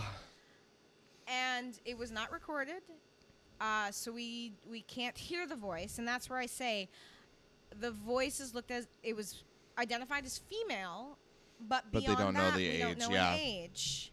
And it can be really hard when listening to those kinds of recordings at determining. Mm-hmm. I mean, usually you can tell gender from these recordings. Yeah. Usually, not always, but age is a tricky thing. Yeah. Because again, when I was a kid, people thought I was my mom on the phone. Yeah. And when I was young, when I was 10, 11, 12, people thought I was my mom. Mm-hmm. And so, is it the little girl? Is it a different spirit? There's a couple other spirits down there. It could be one of the other spirits. Yeah. We know there's at least 3 spirits down there, but there could be more. Because there's the guy in the underground. There's the little girl. There's the little girl. There's the third one that comes. The one that throws rocks. The one that throws rocks. Which, again, I assume it's a guy. I also assume it's a different spirit than Mr. Hansy because he doesn't Yeah. have the same kind of, and he doesn't. Well, Mr. typically- Hansy stays in the underground Pretty from what much, I've as seen. far as we know. Like I've never seen him come out of the doorway when the little girl does. But again, the behavior seems different than the rock throwing. Yeah. Which is so weird to me, but so really funny. Hey, I'm here. Yeah, no, it really is. Hey, I'm here. And it's usually with the female investigators. Hey, I'm here. But I will say, that being said, I have had once or twice on my tours pebble throwing. Interesting. And it always strikes me because it is unusual. I'm assuming it is him coming back around. I don't know. And again, I assume it's a him and not a her. Yeah. I don't know that for sure. There is so much speculation involved Yeah. with paranormal investigating. And that's where like, and correct me if I'm wrong, Yeah. but a lot of groups that'll go in to do an investigation, there'll be the paranormal investigators and kind of the hardcore, more analytical types, and then a lot of groups will also take along someone like me as an empath to kind of go in and feel things out and be like, hey, there's more stuff going on over here, maybe let's focus over here, or like just getting some general readings in the moment that then you can either you can find out then and take a look at, or if you don't want to deal with confirmation bias, have that held off until later to help back up certain things. So our team specifically at A Ghost, we have our team leader, who is also usually the person who knows the history, who's been speaking with the owners of the house or the business or wherever it is we are. We have our tech person, we have our recorder, and we have our sensitive. And that might be psychic, that might be medium, that might be, depending on who's available, just somebody who is more sensitive. They do not consult with each other as they are taking readings, as they are investigating. They record everything. You record everything. If I'm the medium and I see a figure in the corner, I timestamp it, I record what I see, when it happened, etc. But I do not say anything because we are highly suggestible. Yeah. If I say, did it just get cold in here, 2 other people in the room are going to say, oh, yeah, it is colder in here. Yep. Whereas if you take the temperature and you see that the temperature is dropped, that is something you have concrete evidence for. At 9:03, the temperature went from 74 degrees down to 64 degrees. And that's where you could say, instead of suggesting a specific, you can ask someone else to come over, like switch places with you, or that's why you have more than one person taking readings. Yep. To try to get. But you try to not confirmation even say that much, because if I say, hey, come over here, you're going to expect to find something. you're going to expect to find something. Yeah. And so we record everything, but we try our very best. We are human, but we try not to talk about it. We do not know going into investigation, as long as it's not, I mean, if you're going into a historical place, you're probably going to know some of the history. Yeah. And that's to be, like, at this point, I know a fair bit about the Walker Ames house, but when the first time I ever investigated it, I didn't. Yeah. And I specifically didn't want to know the history because you don't want the bias. But the danger is, like, let's look at the little girl, for example. We've had multiple sensitives and mediums who've gone in and, quote-unquote, made contact. And I don't mean that to sound sarcastic. No. But they've all asked her name, and we've got, like, 5 or 6 different name possibilities. She won't tell me her name. Yeah, that's better than what the rest... I mean, it's... And I also usually don't ask for names. If they tell me their name, fantastic. But I Right. usually don't ask for names, because a name is power. And I don't want to have power over someone. I want them to be able to communicate more freely. But also, if I'm focusing on specifics like names, I usually am less focused on the person and what they're going through and why they might be there. Whereas as an investigator, what we're looking at is what can we match to history. And so the very first thing you ask on an EVP session is, can you tell us your name? Yeah. And again, difference between investigator and exactly and empath medium. But and a big difference there too is with an EVP session specifically, and for those of you that don't know, EVP sessions, electronic voice phenomena, are where you take tape recorders or digital recorders, you sit down sometimes for 45 minutes to an hour, and you ask a shit ton of questions. And when you play the recordings back, you have sometimes got answers. Yay, answers. But usually the first thing that's asked is, what is your name, or can you tell us your name? And I do like saying, can you tell us your name, because it gives the option. And that being said, they have the option to And tell then they you can or not always say whenever no. they want. Or they can just not answer, which Yep. is, what happens. But you conduct an EVP session. If you get information from it, it allows you then to look at the history of a place, look at records, look at whatever. And that is where, again, as you said, the difference is that I'm trying to solve a puzzle. I'm trying to find out, a lot of times, who is this person down here? And then we go on to things It's like the difference between a psychologist and a therapist. Yeah. We are and we are looking to back it up with evidence. Versus me just trying to be there as a support system, really. And it's one of the reasons why my boss is as hardcore as he is about how we conduct ourselves on investigations. Because reputation is very important. Yes. And backing up findings with evidence for him is very important. If we cannot back it up, it's like on our tours. We do not share things we cannot in some way verify to an extent. Yeah. If we can't run it through and do testing and make sure it's not a picture that someone has doctored or audio that has been messed with, we will not use it, because all you have as an investigator is your reputation. And it's already something that so many people have so much, I hate to say disdain, but I was just at a wedding this past weekend for my cousin's wedding, and it was beautiful, it was lovely, yada, yada, yada. But it was in a little area just off Oakland, and it was a lot of people I didn't know. And it's funny to me, depending on where I am, how I will introduce myself and what I do. Because the safe thing to go to is teaching artists. Yep. Because you work with kids, that's so great. Yay. And that is a safe thing to say to people. Yeah. In New York, a lot of times I'm in the theater, and that means as a director, as an actor, as a teaching artist, an educator, whatever. Yeah.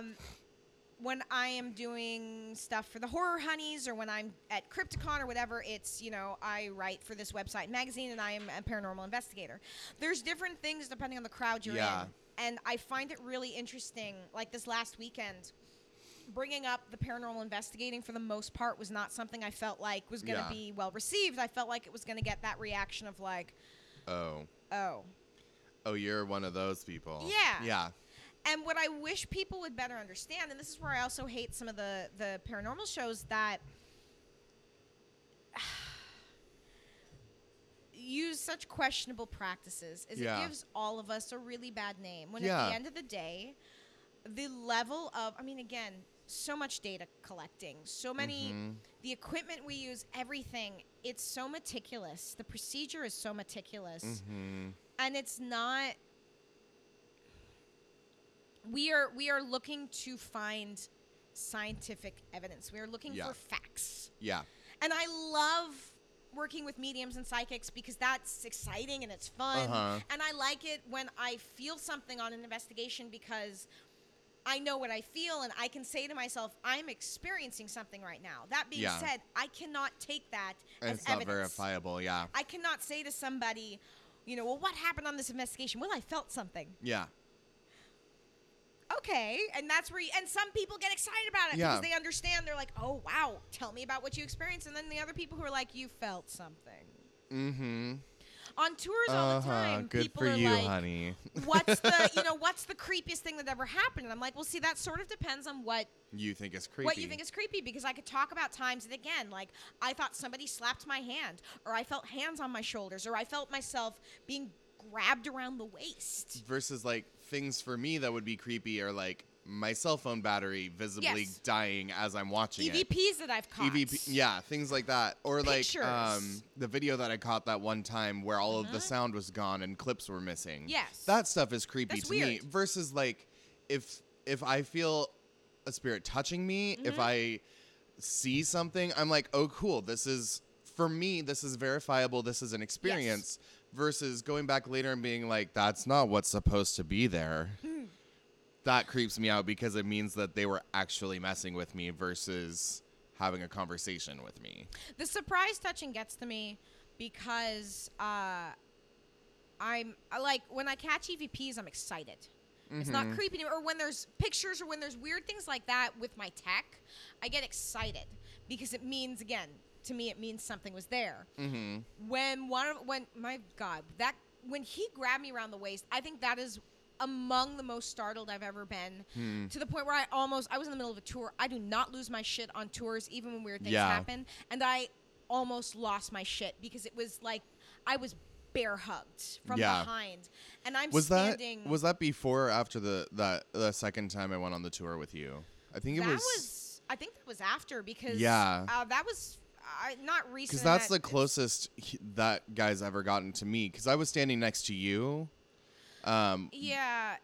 In the corner over there because we figured that's where we would be safe, and then he like started standing behind us, and and the lights are all out, and we kind of like, is you sitting? Are you sitting? It was a couple months ago. I want to say it was in the spring that it happened. And I was covering someone else's tour. It was a 6 o'clock tour too, which again are not. Maybe that's why it was the routine was disrupted. The routine was disrupted. And routine disruption is always a big deal. He during the summertime, the routine is frequently disrupted. I'm covering tours left and right because people go on vacation, and people are covering for me because I'm on vacation. But it was a time of the year where the routine was rarely disrupted, and again, it genuinely surprised me. And I had some girls on the tour who were already really, really anxious. They were younger. They were like late teens, and they were getting really easily freaked out by stuff. And I was a little concerned going in that he was actually going to mess with them, and they wouldn't have dealt well with it. They were genuinely freaking out, which is, again, fairly rare. I have people who kind of fun freak out, but they were really, really getting nervous. Interesting. And I was in the middle of telling some story, and I felt him bear hug me. And to the point where my voice stopped for a second because it surprised me so much. Yeah. And some part of my brain knew I needed to not really react because those two girls probably would have ran out there screaming. It's called being a teacher. It was like teacher brain took over. Teacher and brain. Even though it really rattled disturbed me. You, because of how physical the contact was. Yeah. It wasn't a brush on the arm. It wasn't feelings. It was like it's squeezing the air out of my lungs for a second. Yeah. And it really, and that's not typical for him either. He does the hair brushes. He does the touching the shoulder, the touching of the bottom. But this was like Did you aggressive. Have you asked the usual tour guide for that specific tour if she's experienced things like that before? She hasn't. Weird. Most of them, I mean, every so often they'll, someone may have touched me, but it's hard to say. It's interesting. But I was going to say maybe that's something that he usually does during that specific tour to that tour guide. And he was just shocked that it was you. He usually leaves the tour guides alone. Except for you. But just one time. Yeah. It was the only time he has ever done. Pebble thrower has thrown pebbles at me a couple times. But again, I'm also there as an investigator. And that's where my brain starts working because those are the things that I think about is like, well, maybe he then was trying to get a reaction out of you because he knew there were people on the tour that if you had reacted, it would have messed with them more than him touching them. And the only other that kind of a thing I wonder is if it wasn't him but the little girl, but that's not typical behavior. No, that's for not. Her or maybe it was pebble thrower. I don't think it was. He doesn't make physical contact. See, these are the questions that go through my mind, which is it's a different line of questioning than what you would go through. There's two children at Merchant's Cafe, and I'm pretty sure because my skirt gets regularly tugged there, but it gets tugged from lower, like a little kid trying to get my attention. And I'm fairly positive when I feel my skirt getting tugged, it's one of the children trying to get my attention or just acknowledge, hi, I'm here today. Yeah. And that never throws me again. It's a little thing. Somebody is tugging my skirt. Yeah. And it's a little thing, and I acknowledge them. And that's one of those places where I don't necessarily get specific things that happen to me. You were there that one time we went and got drinks. Yes. It was after a tour, so I can go. We went into the basement, did part of the tour down there. You kind of sat around. There was a group of people. Right. It was great. We went back upstairs. Right. And then Kim and I went back after the tour and got drinks because I hadn't ever really hung out there. Then. We were upstairs. In that one corner. There were a couple little things that we were like, that could have been this, but it could have been something else, whatever. And there's so much energy there. Yeah. It's hard to say. And then I was like, let's go downstairs one more time because there's no one down there anymore because it's so late. Right. And before we leave, let's just walk downstairs, see what happens. We walked down the stairs and we got to the last step, and I was about to take the step down onto the floor, and I was just like, I can't. Yeah. They don't want me here. Yeah. So that's one of those situations where I don't even have a specific person that's trying to get me. It's just a group, or like it's a general feeling of you are not wanted here, which is different from my usual weird social thing of like, oh, no one likes me, la, la, la. But it's no, you come down here, we will mess with you to the point where you're not going to be okay. Well, and it's interesting to me because generally the spirits do not mess with the tour guides. Yeah. Generally. I mean, again, there's moments we'll have, but they don't. I'm looking at merchants like there was one of the kitchen workers. I don't think he's there anymore. Who there was a period of time last summer that the spirits were being super aggressive towards him. I mean, they pushed him down the stairs. What was that place? I know you told us during, because it's been a photo studio at one point, the basement down Cafe? there. Yeah. It was originally a photography studio pre-Great Seattle Fire. It is okay. where Chief Seattle had his photograph taken. It's also where Doc Maynard had his photograph Interesting. taken. Which we don't really talk about Doc Maynard on the tour much, so I don't usually bring that up. But it was a very well-known photography studio, and it burnt down during the Great Seattle Fire.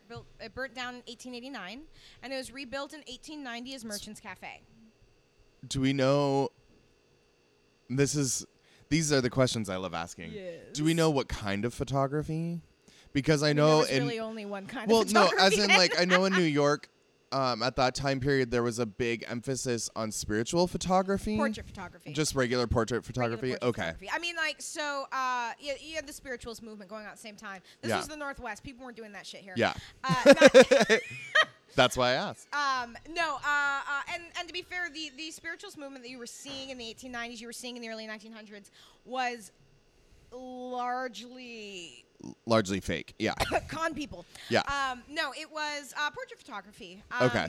It was again. That's where you. Which is interesting to me that then there's so many. It's like, why is there such a presence?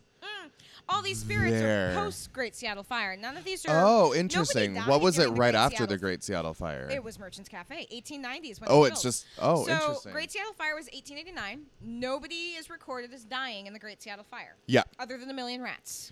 Which is so weird. You'd think that someone would have died with the amount. It is possible somebody did, but it was never recorded. Well, in which case it was most likely. I'm sure lower class or I'm sure servants at least one person died. That being said, nobody was recorded as him having died. And to be fair, as fast as the fire burned, people knew it was happening. Yeah. It was one of those where and again, it was a perfect storm of shit happening. Yeah. Like when all of the local people went to fight the fire, they didn't coordinate it, and so you had all these fire hoses trying to do at the same time, and so all the water just went like, like a drunk dick, just. Yep. I can swear on this podcast. Yes, you I can't. can. On a family-friendly tour, so I have to get it out now. It was a perfect storm of shit happening. Yeah. And so people knew that the fire was going on. But at some point, fairly early, they were like, "We're kind of shit out of luck." It's just odd to me. That specific space is odd to me because it's such an angry feeling and such a territorial feeling. Which again, you're looking at the guy with the safe primarily. He is a but lot downstairs. Of the energy. Oh no, he is downstairs. He's downstairs. Okay. Because Was he one of the original proprietors then, or back during the gold rush, which Merchants was built in 1890. Mm-hmm. So again, and the gold rush is a big thing. The gold rush was huge in Seattle. We were the gateway to Alaska. We were. Great. I feel like there's some kind of sex joke there. Alaska's butthole. For all the toxic masculinity to come in. We were basically the whorehouse on the way to Alaska, for lack of a better term. Yep. Largest flux of people we ever had through the city. 70,000 people came through the city during the gold rush. Mm-hmm. It was a huge, huge time. Gold Rush was late 1890s, but you were seeing the start of it in the early 1890s. But the vast majority of it was late 1890s, 1897, that sort of thing. And this guy was basically a bouncer. He was in charge of that large safe. But at the time, this was still the ground floor. Yeah. So the safe, which is now on the second floor, what is now currently the ground floor, but this is when the city was being raised up. It initially was on sea level, which is what is now the basement. And again, for those of you who don't know, Seattle has a whole underground area to it. Because we raised up, after the fire, we raised the city up a whole level and built a seawall. So when he was around, he would have been on the ground floor. They moved the safe to the second level at some point, which, P.S., that safe weighs a fuck ton. Yeah, so I don't want to know how they did that. Me neither. A lot of winches. A lot of, yes. But there is nothing that's ever suggested he only stays now on the second floor. Interesting. Maybe he does, but there's so many spirits there, and there's a lot of activity on the stairwell. Yes. And I have a hard time believing the spirit that's grabbing people's legs and pulling them out from under them is the one of the kids, because they're not that malicious. No, it makes more sense that he thinks that people are going upstairs to get to the safe, and it's just like, no, well, he also doesn't appreciate, he's one of the ones that, and to be fair, this kitchen worker who was getting the shit kicked out of him, he was getting grabbed on the stairs, he was getting scratches on his arms. Oh no, it was awful. The thing was, he was sort of antagonizing them because he'd get really, really pissed. I also have to wonder if he may have resembled somebody who one of the spirits didn't like. And then the more, antagonistic he got, the worse it got. Yeah. Which, like, again... Here's the thing. Treat spirits the way you would treat a human. Yes. A living human. Because they are humans. So, at one point in time. Be kind to them or they come back with a vengeance. Well, it's where you get into, there's different kinds of hauntings, and there's debate as to whether or not there are demonic hauntings, and there's a lot of religion starts to play into that. I'd say coming from the Christian viewpoint, demonic haunting would be considered more of a territorial demon, in that a demon kind of takes a certain space and is kind of claims it and is like, we're going from here. I mean, or that there's some other spirit that's kind of that it's interested in, that it's holding on to, and. So here's the thing, and again, I was raised Catholic. Sorry, I personally put less stock in demonic hauntings than some people do. Some people are real quick to call something a demonic haunting. Oh, no. And I think you can tell the difference real easy. Well, it's not even that. Like, there's assholes when we were humans, and I think if you're dead, you're going to be an asshole. If you were an asshole in life, you're an asshole in death.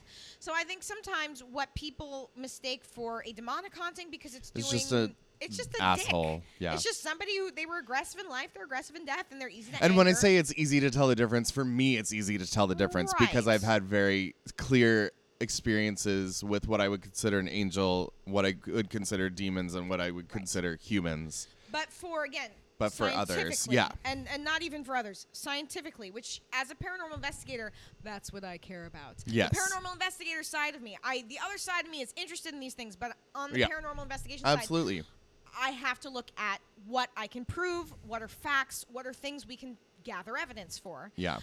It's the same reason. So looking at like the Enfield haunting, which again, Google it. It's a fascinating haunting. Mm-hmm. It is, God help me, it is the basis for the second Conjuring movie, but please do not use that movie as fact. It is not fact. That is not how it all went down. The Warrens had next to nothing to do with it. Sorry. And that's Kim's rant for the day. Ooh, I just got the low battery signal on my computer. So tell the story, and then we'll wrap up. Anyway, it is one of the most well-known hauntings in the UK, and it's a very in-depth. I'm not going to get into the whole case. It's really interesting. It involves primarily one young girl, but the sister was also experiencing things. But it is sometimes called a haunting. It is sometimes called a poltergeist, and depending on who you ask, there is debate as to whether or not it was a ghost or a poltergeist, and there is a distinction between the two. And so it is a really, really hard thing to look at with certainty and say this is definitively what is happening because we just don't know. Yeah. And that's the thing with paranormal stuff. We don't know. We don't know. Well, thank you for coming in. I really appreciate it. I love talking to you. And we'll probably get some more in at some point. That's some what more she said. podcasting. Yeah. In the meantime, you can find Kim. I'll put all of Kim's links and Horror Honeys and Spooked in Seattle in the description box. As with my stuff as well. But yeah, this has been Yeah But. Thank you, Kim, for being here. Thank you for having me. And see you all later. Bye. Thank you for listening to Yeah But with Vivian Gabor. Tune in next week, same place, same time.